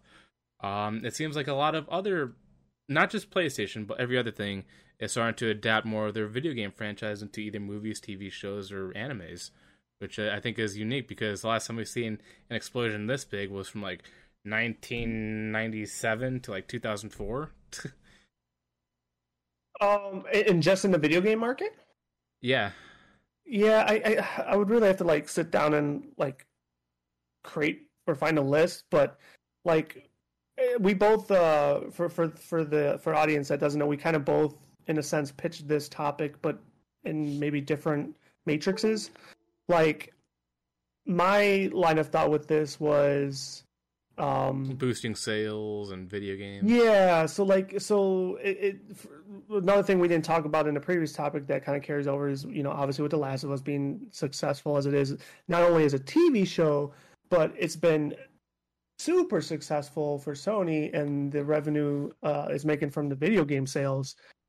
So where I started thinking was, and I don't know what games, I didn't really even think about what games could possibly enter the fray in this category, but it makes me wonder if maybe the video game companies themselves might even try to go out and partner up or try to sell and pitch their things to be adapted. Well, I could tell you that with the thought to increase game sales, which to me would be a very, very, very high risk, high reward scenario. But if they're going to start getting better, it may work. So, too bad you're not into anime, because there's actually a show that did this before, and I know I talked about it before, and I think we may have had John on, or we probably had a guest on. But I mentioned Cyberpunk Edgerunners. How there's Cyberpunk 2077, the game, how it didn't do so well because of all the glitches and bugs and all that stuff, and now it's like really popular again. But Edgerunners pretty much breathed new life into it, resurrecting it from the grave, causing massive spikes in sales. And then also because it was part of the series and it continues. And then obviously The Last of Us Part 1, which I think you mentioned. I think we have it right here on screen, where it gave a 238% boost in sales. I think this is definitely the new media market now, having shows. But I think doing it the Last of Us approach is the worst way to do it. I think Edgerunners is the best way, where you have your base game and you make shows to build upon that world. So in that sense, that model, you're saying you have the Last of Us game, but you don't make a Last of Us adaptation to try and mirror the game. You instead create a spin-off side stories, spin-off shows to that. Yeah, like add a show, like maybe that's one season long, but it builds upon a character that you liked in the game, or add some backstory, like the origins of the fungus or whatever. I feel like that adds more flexibility creative-wise. Wait, are you frozen? Oh no! You're so perfectly stuck that you're frozen. That's how deep in thought I am. But they have creativity, flexibility wise, where they could create whatever story they want to add to that world, and they're not just stranglehold to that script of following the games. Like we just talked about how The Last of Us might reach that roadblock potentially soon. Yeah. Ah, man. I mean, it's a nice. I think it's a cool model. I still feel like it's still risky though, because like. Okay, so like part of our, I don't want to say contention, but like, you know, when we did kind of like butt heads a little bit during our conversations, Last of Us, like, you know, you were very concerned about deviations, right? Well, I wasn't concerned about deviations if it's good. I'm concerned about like if they do it in like a bad way, because like obviously, like I said, you know, the origin trait, that's a good addition, but if they change in a bad way, or like like killing somebody off or adding somebody in a different way. I would have a problem with that. Yeah, well, so with that said though, but minus the good or bad deviation, the moral story is like you have concerns about deviations, right? That's true. So with that said, with the spinoff, I think you're kind of leaving yourself a lot more open to those deviations. Well, if it's not you copying the same story, I'm 100% open to you adding addition story instead of you adding story to something that's already laid out for you. You know what I mean?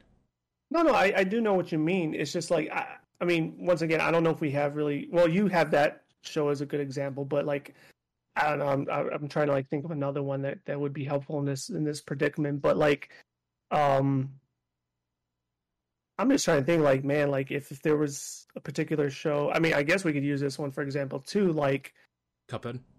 Like I feel like, not to say I wouldn't have watched this show, but if I found out that it wasn't about the game, because as we all know, my background's a little bit different. Like I wanted to play the game, but I just like no, I just want to watch it now. So it's like best of both worlds. I'm getting what I want, but in a physical medium.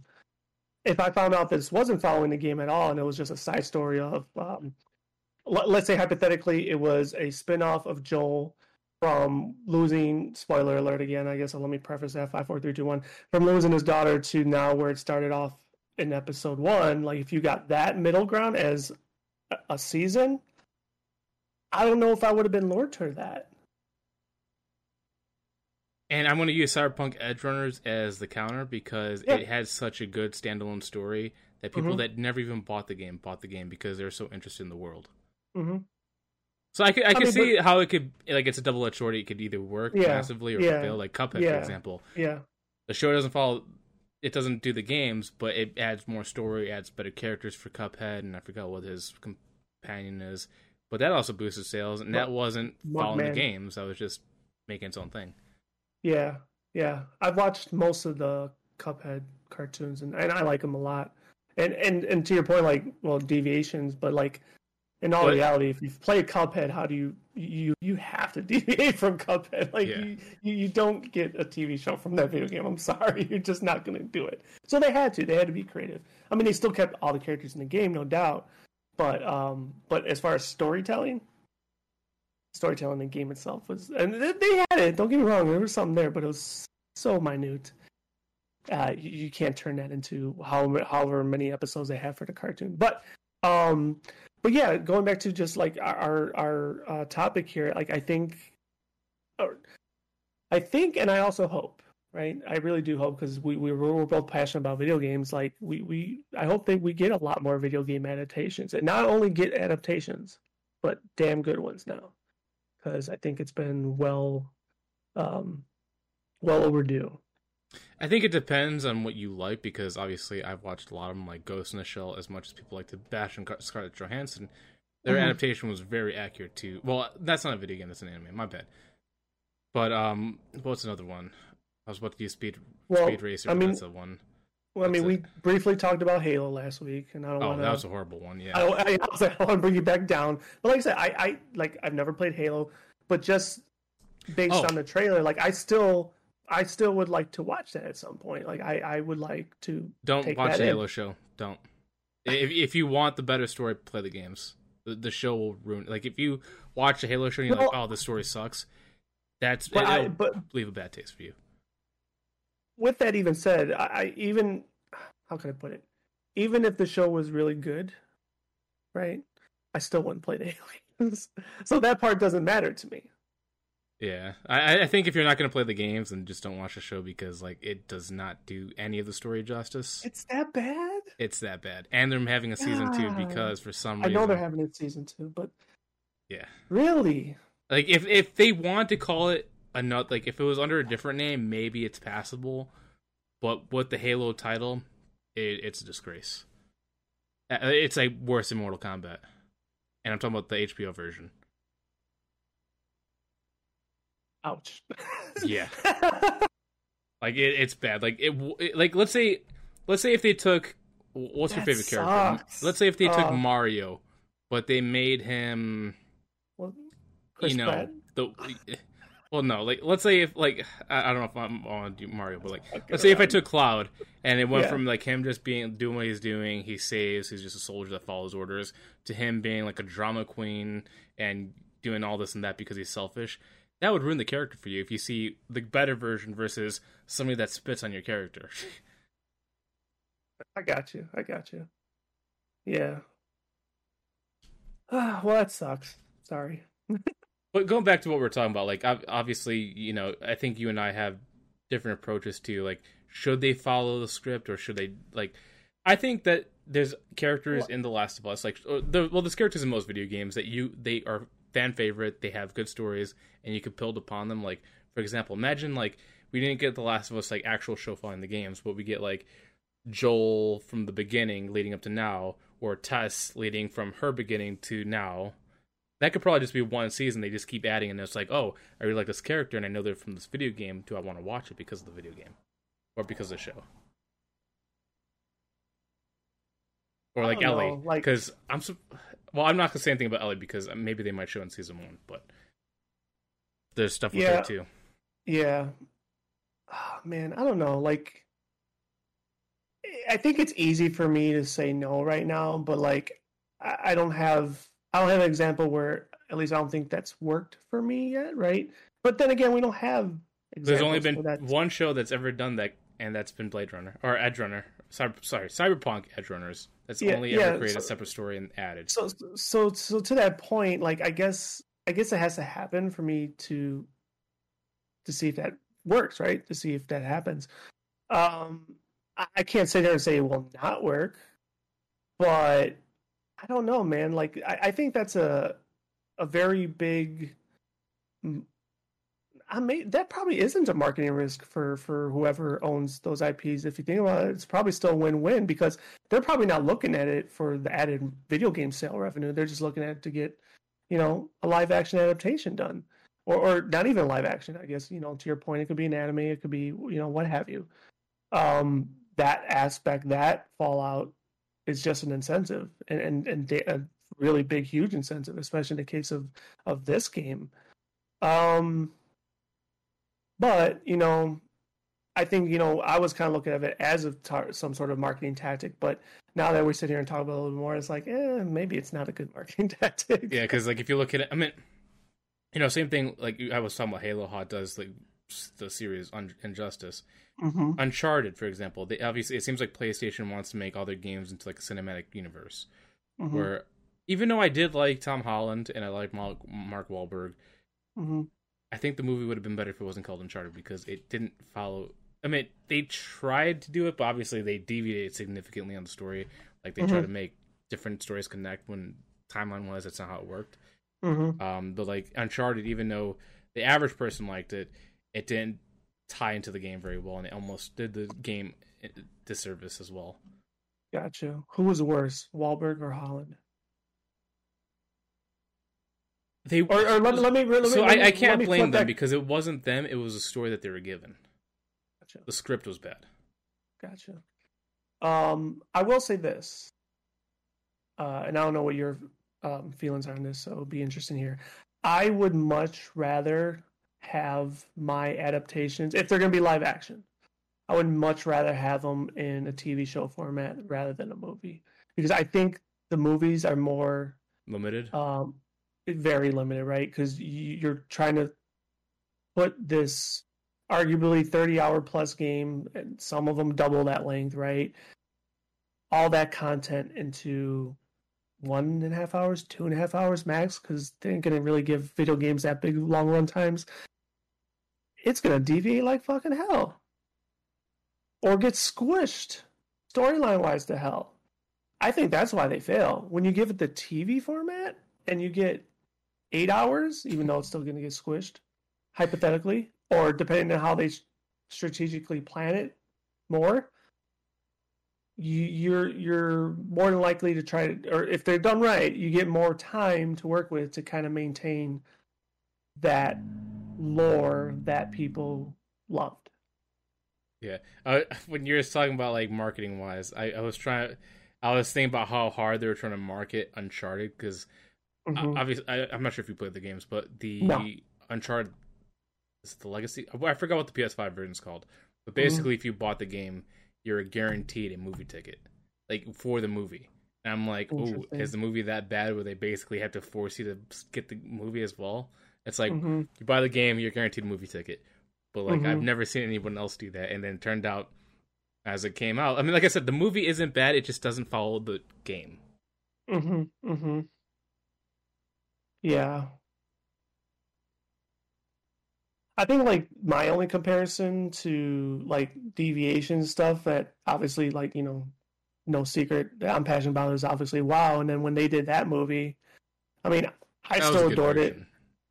Yeah, and I mean, I think it's kind of better to hear that come out of your mouth than my mouth. But like, I would say we're about the same because we both play Warcraft. Well, but I play it like 1,000 times more than you do. Yeah, but I still played it and I know the story. No, you do, no doubt. But even to that notion though, like at the time, my girlfriend, like, you know, she liked it, and she was like not like super giddy about it afterwards, but like it was that one time in my life where, because she never gave a fuck about video games, so like she knew I played that to hell, and the fact that she was then now asking questions afterwards. So almost like persuade her to playing the game.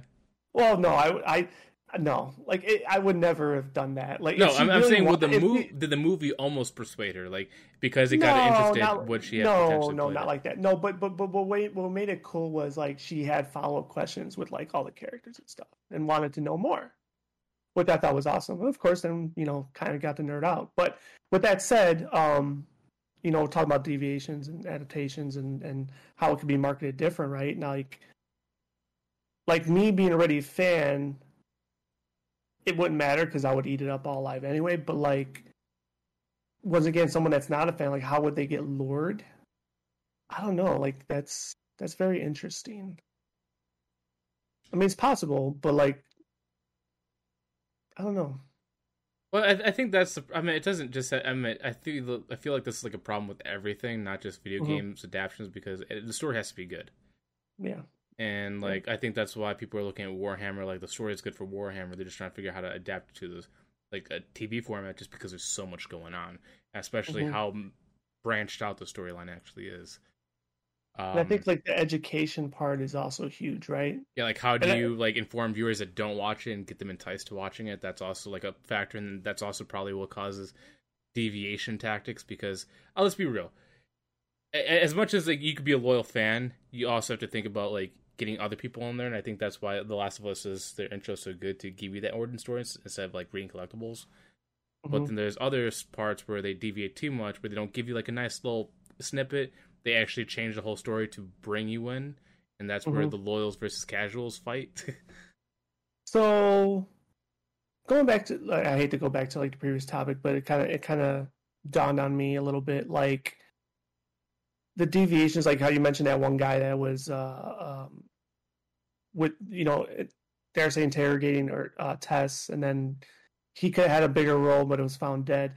It kind of brings me back to like the Resident Evil 2 game where you had play A and play B, and with play A and play B, you would have different scenes act out. Yeah, and would you really have been? How can I put this? Would it really have mattered to you if you never got that? Well, the thing is that there wasn't like a B. Joel and Tess were the ones that took him out. No. I get that, but I guess what I'm. Oh, okay. So it wasn't like Tess. You didn't say that. You didn't say that before. Okay. Yeah, that is different. Like Joel was the one mostly hunting. That's why they mentioned like Joel's your guard dog. Yeah. Okay, that's different. But if I may just still kind of complete my thought, I guess. But like, let's say they did do it justice and did exactly, but they didn't show it, right? They just showed him dead, but you know they did it. Like, would that have mattered? I think if they show him, like, obviously if they cut like the scene, but they still show him like catching up and shooting him, would have been better than just like how did he die? Like when you walk into the scene, who do they fight? Did they fight each other? Like they left that completely open. When the games, Joel actually took them out. Well, I mean, I guess in the show they didn't necessarily complete that open because it was the Fireflies that killed them. Oh, was it? They fought each other? Well, I think that's kind of insinuated because the other chick fucking had a wound, gunshot wound. Okay, the other one was missing the ear, like it got ripped off somehow. But it also doesn't explain like how they claim to fight him because like the battery was there, but when they were there interrogating Tess, he already said he sold it off to them. So why would they go back to get the battery or sell the battery again when they already sold it to him originally?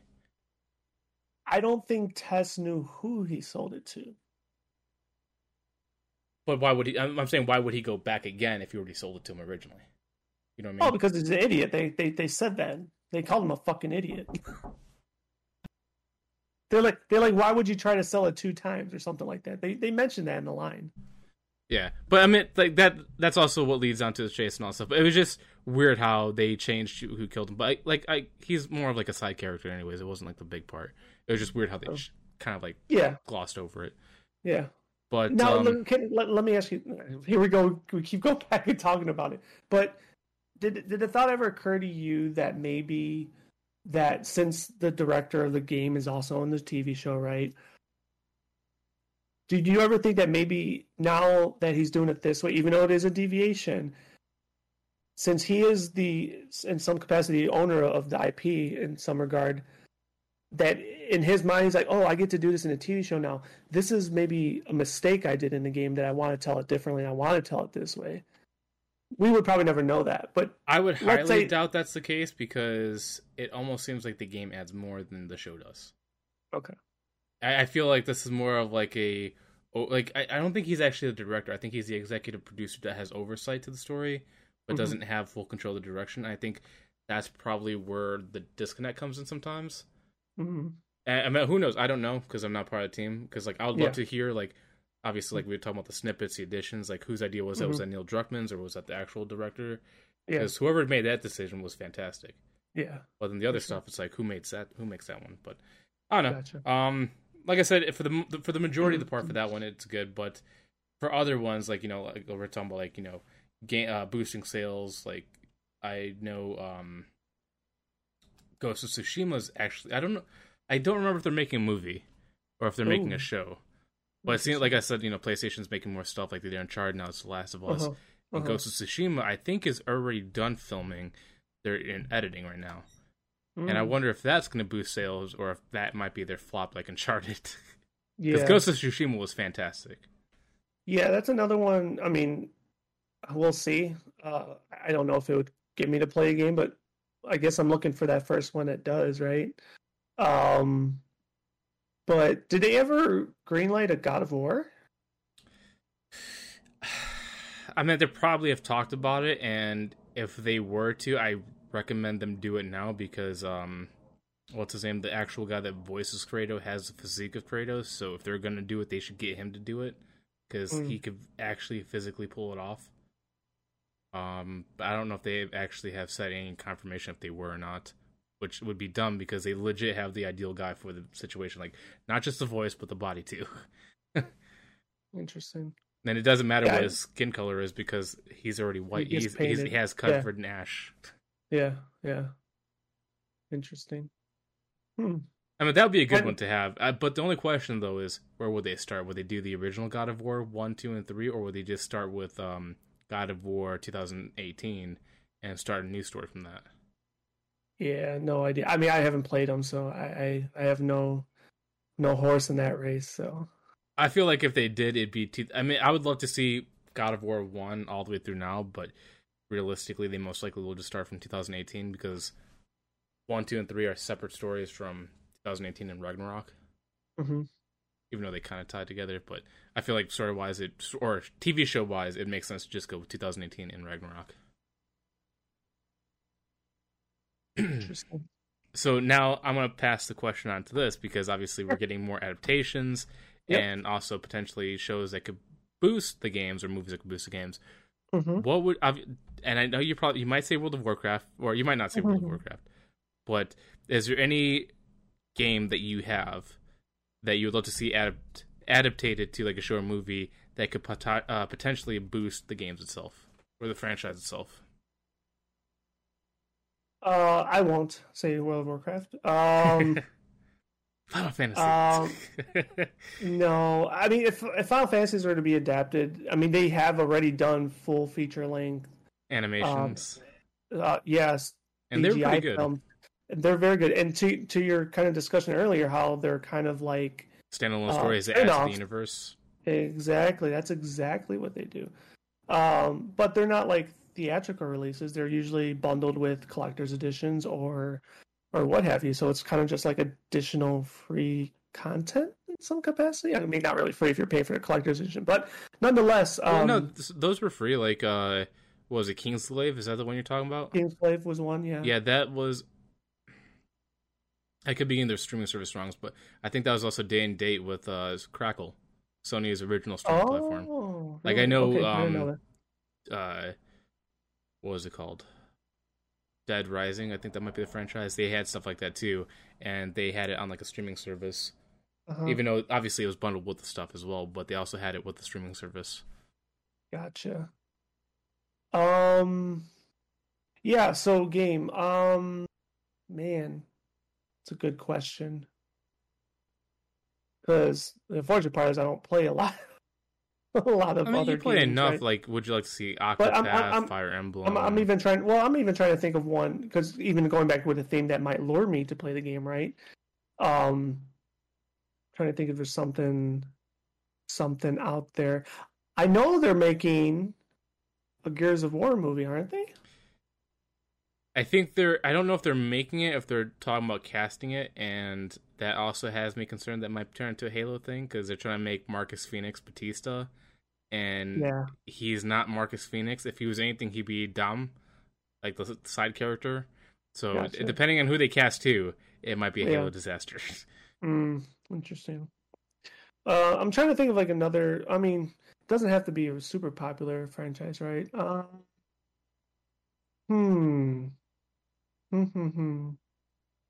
Well, do you have an answer while I keep thinking? I actually have a couple. Okay. And go ahead while I keep thinking. I don't want to be a Jeff Keighley here, but I feel like Hideo Kojima's games could do that. Like Death Stranding, I feel like could be adapted well like a Last of Us show, or it could add continuous backstory and how the world got to how it is. You would probably have to get like fucking Nolan to direct that shit of how crazy it is. Oh, Christopher Nolan, or even like, I mean, obviously Guillermo del Toro is good buddies with Hideo Kojima, and Guillermo del Toro is a director himself, so he could even do it himself, and he does good psychological horror stuff. Yeah. So he's got the connections right there, and I think he even talked about doing a show with him at some point, so maybe that's what it is, and also Norman probably Reedus. Already have that agreement. Yeah.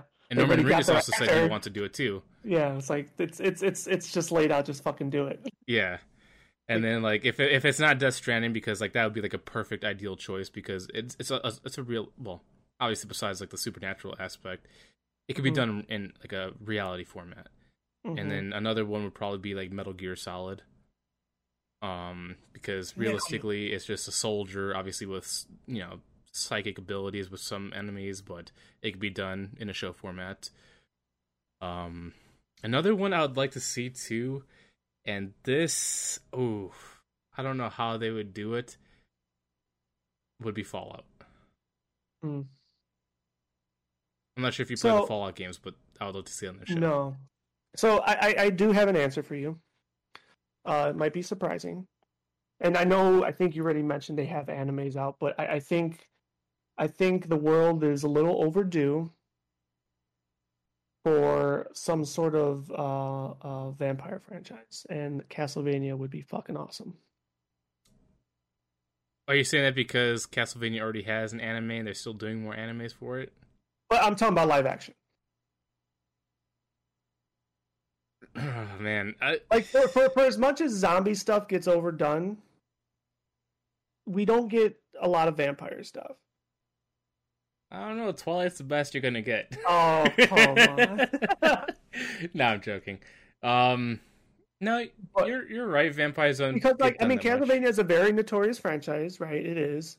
It does have a following, but I don't think it's like S tier, right? It's probably definitely A, but I don't think it's S tier. I think if you do a very good Castlevania, whether it's a movie or TV show, once again, I'm going to say I would enjoy more a TV show than a movie because you get more content. But I think that could be something that could escalate their sales for sure. As much as I would love to admit, like, the anime is already perfect enough. I like the anime for what it is. It adds what it needs to add. It's perfect. It can do everything. Mm-hmm. But live action, man. Have you ever seen a movie called I, Frankenstein? No. Okay, so it's Frankenstein. Basically, he's a vampire hunter and all that stuff. But the way they do the vampires, or I guess they could do like a Blade version of it too.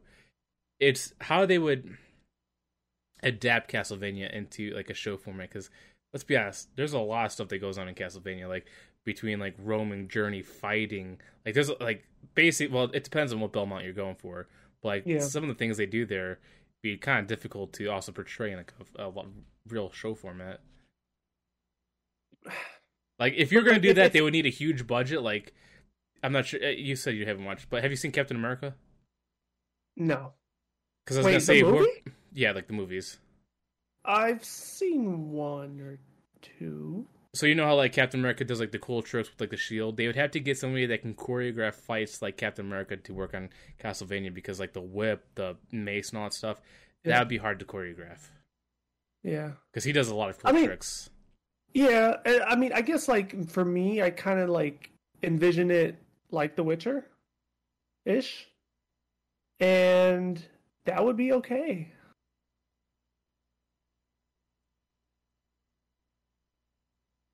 Not too much silence.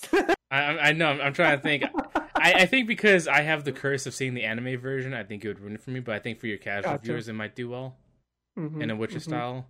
It's just like I kind of also want to see like a Blade vampire where it's like super heavy action and then you see cool tricks. I mean, you can still get that. I mean, you know, Geralt did some cool tricks. Very minor, but I guess he only had one weapon. But yeah, no, like I think Castlevania might be something that could be done well or could go well. I will never say no to Castlevania, but at the same time, do you still have Netflix? I never had Netflix. Oh, I thought you got it once just to watch a show and then canceled it. No, unfortunately not. I've had access to it a few times, like from dating certain people, Netflix and chill, but. Because I was gonna say, I'm like, dude, I want you. I know you're not into anime, but if you're going to watch it, I want you to watch the Castlevania anime as well, because I would watch it. It's fantastic. Like mainly because like once again, I'm not. You don't see anything Castlevania behind me, right? So like, but I know of Castlevania, like, and I know it has good lore, and so. And the anime does it if you wanted me, if you wanted me to watch an anime and you're saying that Castlevania, I would watch that one. Yeah, because they do a great job depicting Dracula. They do a good job with Trevor Belmont, the story of Alucard, Dracula's son. They do in a really, really good way, and especially with the action, the animation, the story, everything is just it's crisp. So is it how many seasons and how long? So if you're going from the Trevor Belmont story, I think there's only three or four seasons. It's like maybe 8. I think the first season's only 4 episodes. The second season's like 6 episodes, and 3 and 4, if there's a 4, there's like 8 episodes. So it's relatively short, but they get the point across in the story. But I know that they're actually making, obviously, like the games, it follows additional family members. Like it was Trevor Belmont. Now I think they're going with what's his name? What's the other guy? The Belmont with the blonde hair. Oh fuck, man, you got me. I think they're going with him next because they're trying to continue like the family storyline where Belmont's son takes over and starts hunting vampires and leads to Dracula again. Gotcha. Cool. Yeah, I think that would be my answer after that deep thought where,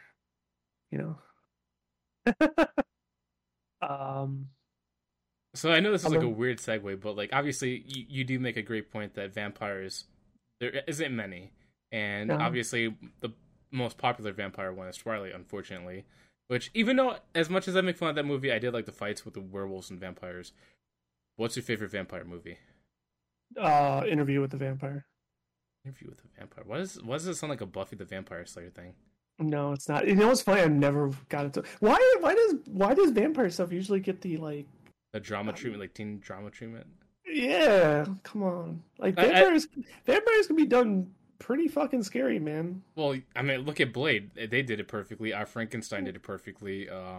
I mean, you could say I Am Legend is kind of vampire-ish. I mean, you could. Some would argue it's more zombie-ish, but in theory, there were more vampires because they couldn't come out to the sunlight. I guess. Have you ever seen a movie called Priest? I guess. I mean, No. they never really classified what they were. So I mean, they do have vampire qualities for sure. Yeah. Have you ever seen a movie called Priest? No. It's from the same people that made Legion. That was a good one.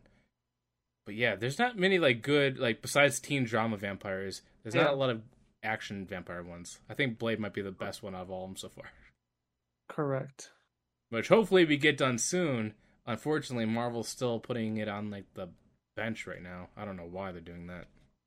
Which one on the bench? Blade. They haven't finished it yet. Supposedly there's script issues or casting issues, something like that. And because they're working on so many projects, they actually put it on the back burner. Oh wow! And that was going to be a TV show, right? I think so. Yeah. Yeah, I think so. Interesting.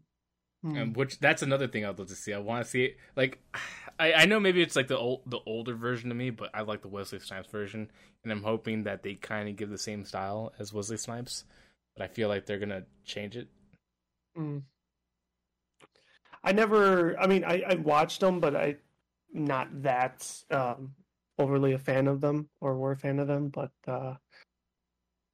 yeah, I think that would be that's my answer. I'm sure I could, if I sit here long enough and freeze frame for you for like I did earlier, I'd probably come up with some other good ones. But while you were giving your answer, that was kind of one that I felt like would be really good, and I would I'd get behind that. Yeah, it's funny too. I don't want to completely bind it to live action stuff. Yeah, because I was gonna say another show would be Pokemon, because now we're getting another adaptation with Ash being gone. Correct. And we've had, even though this is a different and unique topic, but we've had similar topics in a lot of our other podcasts, and like I said, I've gone on the podcast and said, as far as CGI type adaptation / I guess it wouldn't be anime, but going back to Nintendo, it would be anime. Anime is animation, so anything animated is. Yeah, we've argued about that in the past. It just wouldn't be Japanese anime. Correct. So, like I said, I feel like something like Star Fox would be fantastic in that type of format. And that doesn't really have a lot of game. What's the word I'm looking for?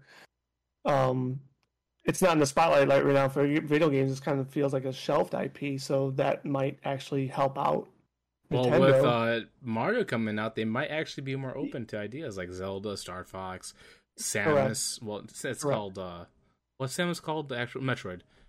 The game is called Metroid. Yeah, her character is oh man, that'd be a good one to see in a TV show format. Obviously she's the female version of Halo. She has her suit on. She's super hardcore. She's a super soldier. She fights aliens, and then sometimes she takes her helmet off. Or actually her whole suit. But the difference between and this is my ignorance with Halo though, and you correct me. I think the difference between Metroid is she's kind of alone though. Oh yeah, she's 100% alone. Versus Halo, Master Chief isn't, right? Yeah, I mean, sometimes he does solo missions, but most of the time he's either with the USMC or other Spartan soldiers.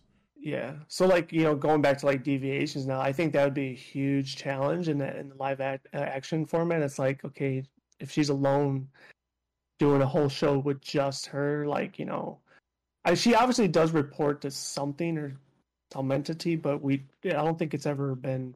I haven't played all the Metroids either, so I could be missing. You know what? Now that you mentioned, imagine instead of a TV show, a movie format. But this might just be me. But imagine if they made Metroid a horror-ish game or a horror-ish movie where she's in there, she's fighting in this spaceship, mothership, whatever you want to call it, and you got jump scare monsters, kind of aliens. She's basically the video game version of Ripley. Yeah, I don't know. That'd be a tough sell for me. Because I was gonna say that would be one of those deviations I would not like. Well, it wouldn't really be a deviation because she is by herself in a ship she's by herself, monsters. But her objective is to eliminate all Metroids. Yeah, and that's what Ripley did. She eliminated all the Xenos. Yeah. Anyway, but yeah, no, like, and I'm trying to think of like other IPs. Like, I mean, you could have a pretty good, cute cartoon show of like Spyro. Probably even do a cartoon of Crash. Oh, I'd love to see a Crash TV show. Yeah, that would be like super comical, right? Super funny. Which, in fact, they have, obviously, they don't have to do like Crash Bandicoot 1 through 4. They actually have spin-off games called like Crash to Insanity, where it's like Crash Bandicoot and Cortex doing like, they have to stick together because they're glued together and have to work their way through Wampa Island to break apart, and obviously stuff happens. That standalone game right there is perfect for just one season. Just right there. It doesn't have to be multiple seasons. Sure. Just one season right there and you're done. Move on. Yeah. I kind of, dare I say, go full circle for our podcast episode here, but I could see Mega Man. Something happened with Mega Man too. So live action anime or movie? Oh. And if you do live action, who could you foresee as Mega Man? Don't say Henry Cavill. Probably be the way to go for sure. Like Astro Boy? Because they did an Astro Boy movie in animation, and that was pretty good. I don't recall seeing that. It was like 2008 when it came out, but I thought it was good. Who you put in the suits? Man. You put Mario. It's me. Chris Pratt's new Mega Man. Oh, that's a good question. So but you confirmed that you want to see it in an animated format, right? I would rather see it, I think, in an anime format, yeah. I mean, don't get me wrong, I think it'd be cool in a live action, but it would be a tough thing to do because it's pretty much all futuristic, also fantasy. Once again, not that many humans, but they do have them, so they would be able to wiggle that in. The story's there for you. It's pretty simplistic, right? Dr. Wily for most of them, or Sigma in the X series, and then you got Dr. Light as the good guy.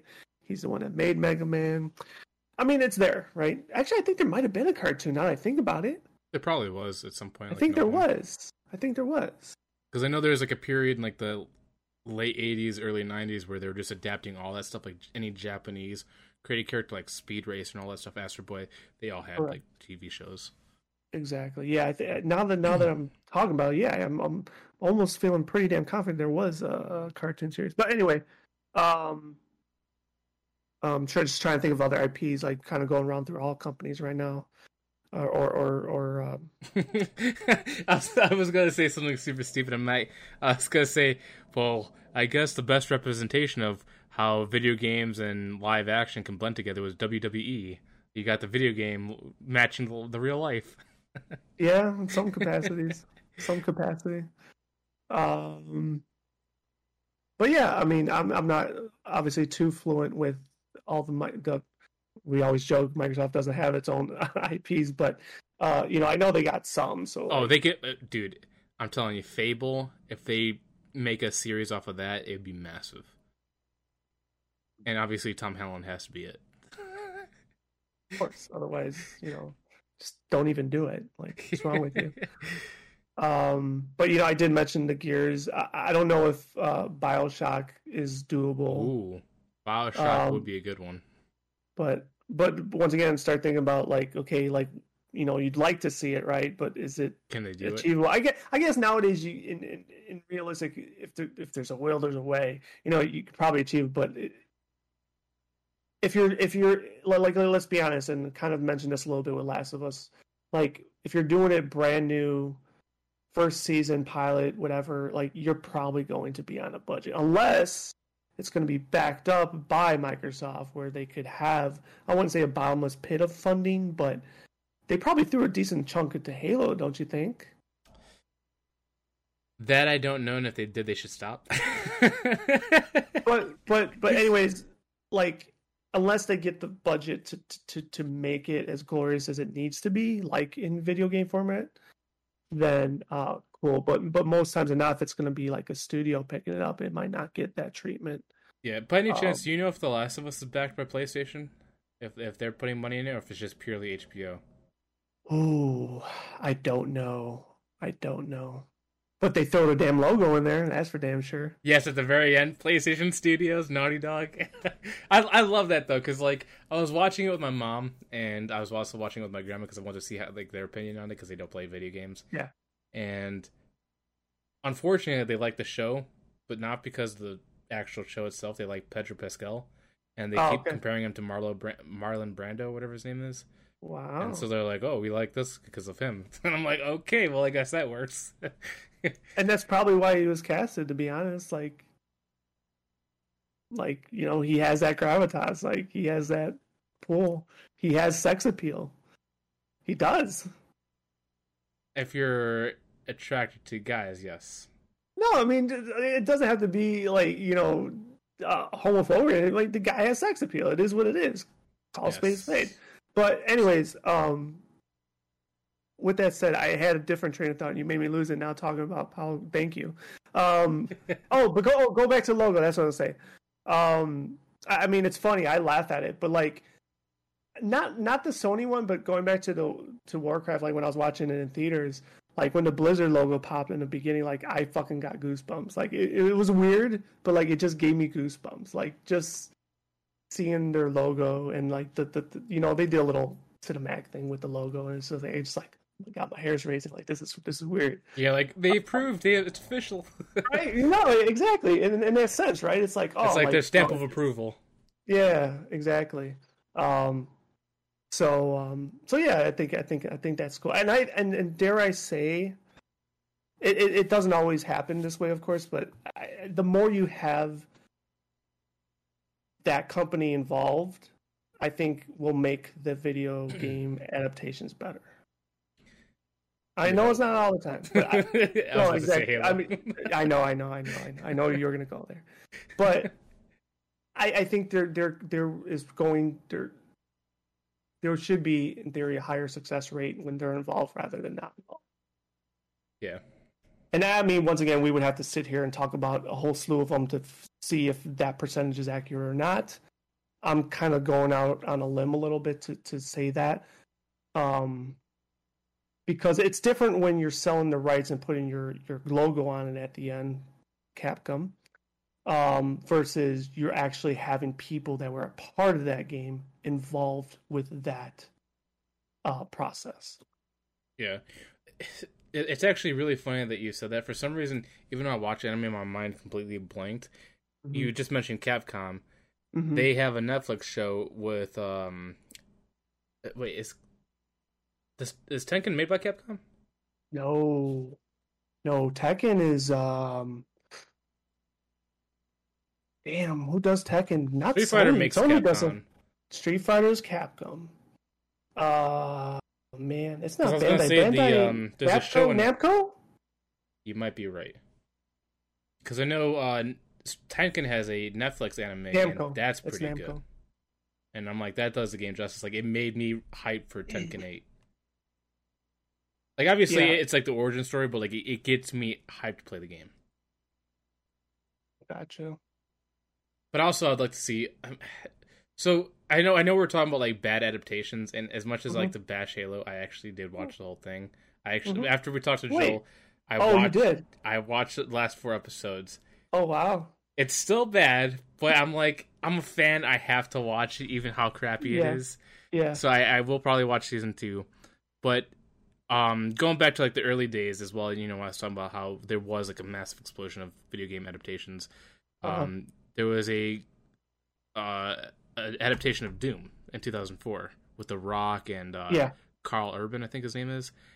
And a lot of people hated that movie, but I loved it. So I know, even if it might be bad in some people's eyes, I don't care if it's bad. I think I also still want to see more, even if it may ruin it like Halo does. I still enjoyed it. I didn't love it. I like the first person version at the end. Like it was one of those. Yes. Oh, I love that part. No, 100%. I loved that part. Really loved it. I was gonna actually make that point too. So thank you. No, but like you're not gonna like this, but I thought it was a bad movie, but I still liked it as a bad movie. Well, that's what I'm saying. It wasn't a good movie, but it was a good bad movie.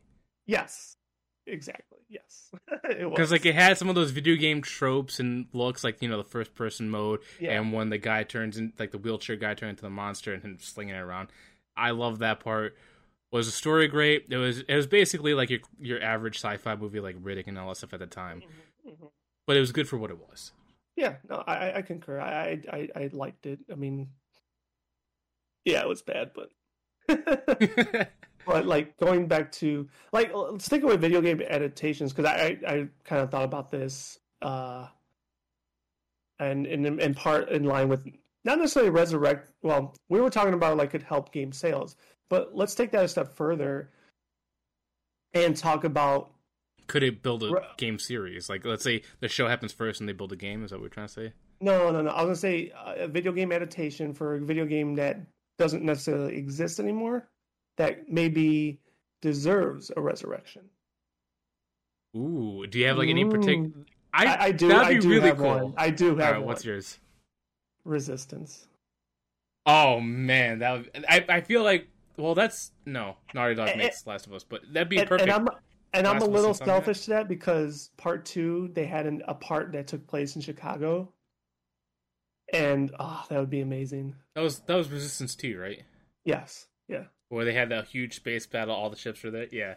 I actually have all 3 games right there on my shelf, and I want to play them sometimes this year. Yeah. See, that was a franchise that, like, I felt was a little bit ahead of its time, a little bit, like, with the different modes they had. Because they had that 40 player multiplayer, and I could be wrong when I say this because obviously I don't play as many games as most gamers do, but at that time I didn't know many games that had support or tried to support that many people online at the same time, other than like MMOs. That's the crazy part is that there was actually a decent console. amount, even FPS, PS2 days, PS3, all that stuff. Resistance was actually a 60v60, and that was only for part 2. They dumbed it down in 3. Some odd reason. I didn't do 3 at all, and maybe I should go and try that one. But there is a PS2 game that actually had 128 versus 128, and I'm like, during that time with that internet, I'm like, that's unimaginable to me. Exactly, and then the way it failed because it was ahead of its time. Ahead of its time, and then like the respawn rate. I mean, some games still can't get the respawn rate incorrect, but it got toxic in a different way of toxic, like not like today's toxic, but a different type of toxic. And then not to mention like their co-op online play, I fucking adored because it had the traditional, tank healer DPS system where you would have a spec op where, you did range, you have someone that did shields and heals and then the tank that would go forward and like, I don't know. I loved it. And unfortunately it just didn't do well. Which is weird because I feel like everybody that you could talk to about Resistance, they love the series. Well, it got it pretty much lost to Gears of War, is what happened at the time. Is it really? Because I thought the reason why it happened is because Insomniac was working on all their games, like more Ratchet and Clank.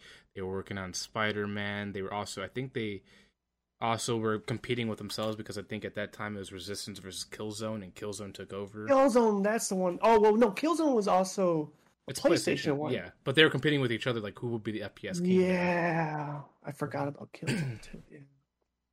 I don't know. Either way, it would be interesting to maybe dig back articles or something to read up on that. But yeah, I loved Resistance, and I thought the story too was pretty good. Was it great?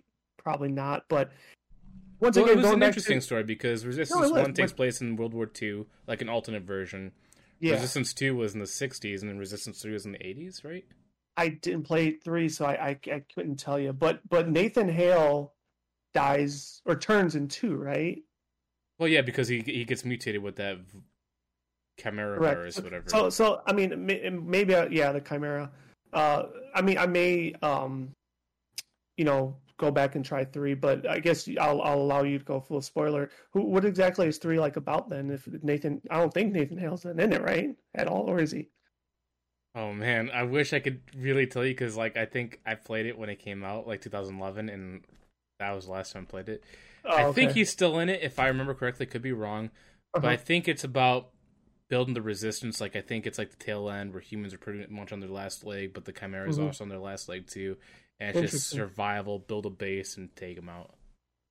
Interesting. Okay, but yeah. So talk about like I would like to see that as an adaptation. A franchise that's in a sense pretty much dead in the water. I don't think we're probably the only people who's talking about it probably last decade. No, I feel like there's a lot more people talking about Resistance than we think. Yeah, but I think if that could be turned into an adaptation that and maybe spark like, oh man, we got to get another game out there, I think that'd be pretty cool. Yeah, and now that you mention it, the only problem is that there's stuff that you would like to see, but would do well in like the average viewership. Because like, I would love to see Wolfenstein. I think Wolfenstein is a great series, but it's too violent, and also it deals with the Germans' version of whatever happened in World War II. I'm not gonna say because of YouTube, they don't like that word, but I feel like that might be too graphic for people nowadays, especially with how they go cyberpunk with. Humans integrated with machines, and then also a lot of the torturing they do in there. Yeah. And supernatural aspects as well.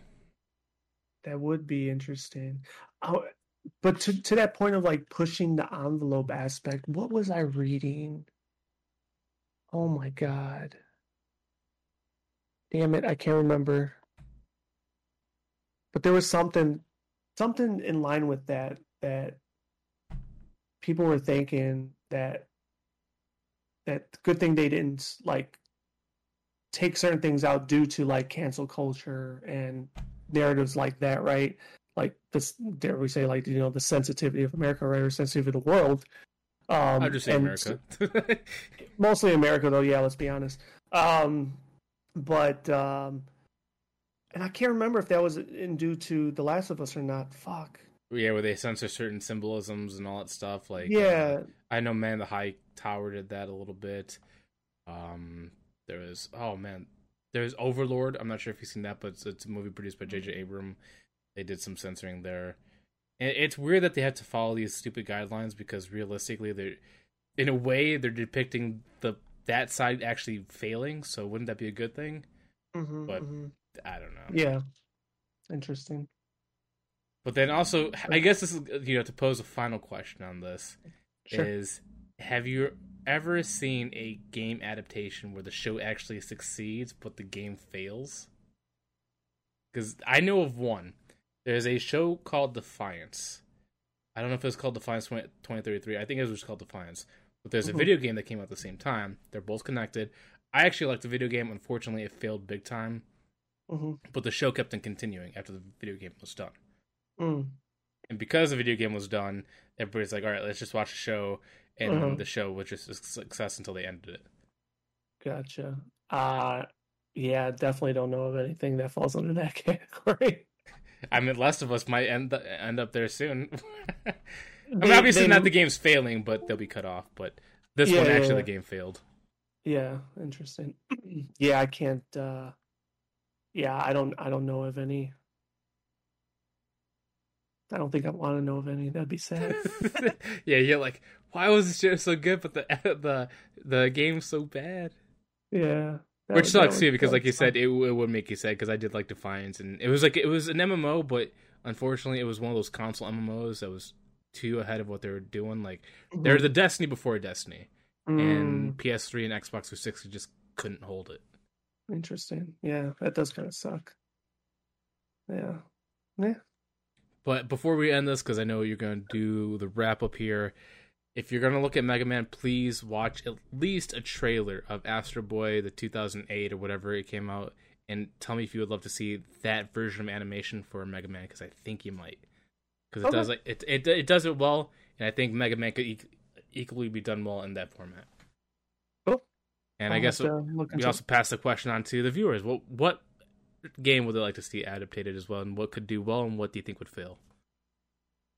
Yeah, and all the questions we ask, we love to hear your answers, especially the resurrected one. Dare I say, I think that was a kind of good one, because I'm sure there's a lot of ones that people probably miss from the past that they would love to see, resurrected again. Oh man, Silent Hill. Well, that one's getting a remake, the game at least. But I know you had reservations on that as well. So yeah, but who knows? Maybe that'll come up on a future podcast. Yeah, I mean, there's obviously we talk about loads of things: gaming, entertainment, media, whatever. Everything's gonna be brought up. I'm surprised you haven't brought up WWE this episode, because we all know that they're now bought by Saudi Arabia. Yeah, and that was fun reading all that stuff. Yeah, it'll be interesting to see who buys them. I think there's even rumors of Netflix involved. Oh my god! I think I want Saudi Arabia to take over. How would you feel if Netflix bought them? It wouldn't matter to me. I don't watch that content anymore, so I don't care. I'm interested. Don't get me wrong. Like, I'm following the information, but I don't care who ends up with it. All right, so now let me change it. If AEW was bought by Netflix, what would you do? Oh, probably have to get a Netflix subscription, I guess. Oh, you wouldn't be upset? You'd just be like, "Hey, different network. That's it." Well, I mean, yeah, I wouldn't be upset, but will the programming in itself change and go downhill? Possibly, but in the interim, I'd still, be a fan and follow it. I mean, that wouldn't matter. I don't know why. I just want to pose a dramatic thought that Netflix will take over wrestling, all wrestling, Japan wrestling too.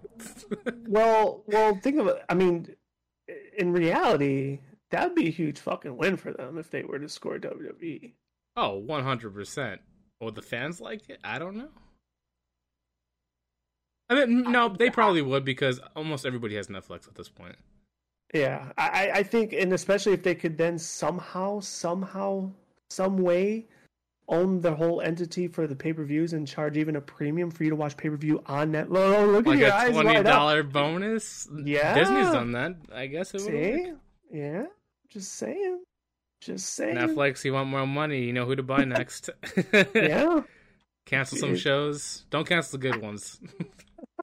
Stranger Things is about to end, so you got more money soon. Witcher's gonna end soon, so. Oh man, it's funny. I'm surprised you didn't bring that up. Well, I don't know if you want to bring that up because it also follows the books, but how I was talking about standalone stories and how it could add to a video game. That could have been the best example of why it couldn't, because Blood and Origins kind of almost killed the series. Yeah, and which I still haven't watched. I guess when you do it, watch Blood and Origins, because there's only 4 episodes and it's only an hour long. But then after that, cleanse your palate with Castlevania. There you go, right?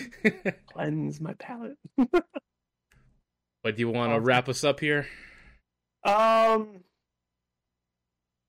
Sure, I guess. I'm not. Do I do the wrap ups? I'm not used to doing wrap ups. But thank you all for joining us on the 22nd edition of the Automatic Podcast. And once again, you could watch. Sometimes watch, right? You could listen to us on Apple Podcasts, Spotify. You can watch the reruns on YouTube. We're doing this live on Twitch. You can still also follow us on Twitch individually at Joshua Cast for my man here, Josh. Me, myself, at The Real Shiesty. TikTok, Instagrammy, Snappy YouTube, Chatty, Twitter, Apple Podcasts, MySpace, Spotify. Your Space. We hope we're in your spaces. But yes, thank you again, as always, for joining us. Feel free to comment, like, subscribe, tell us what you did like, tell us what you didn't like. We love and we value all your feedback.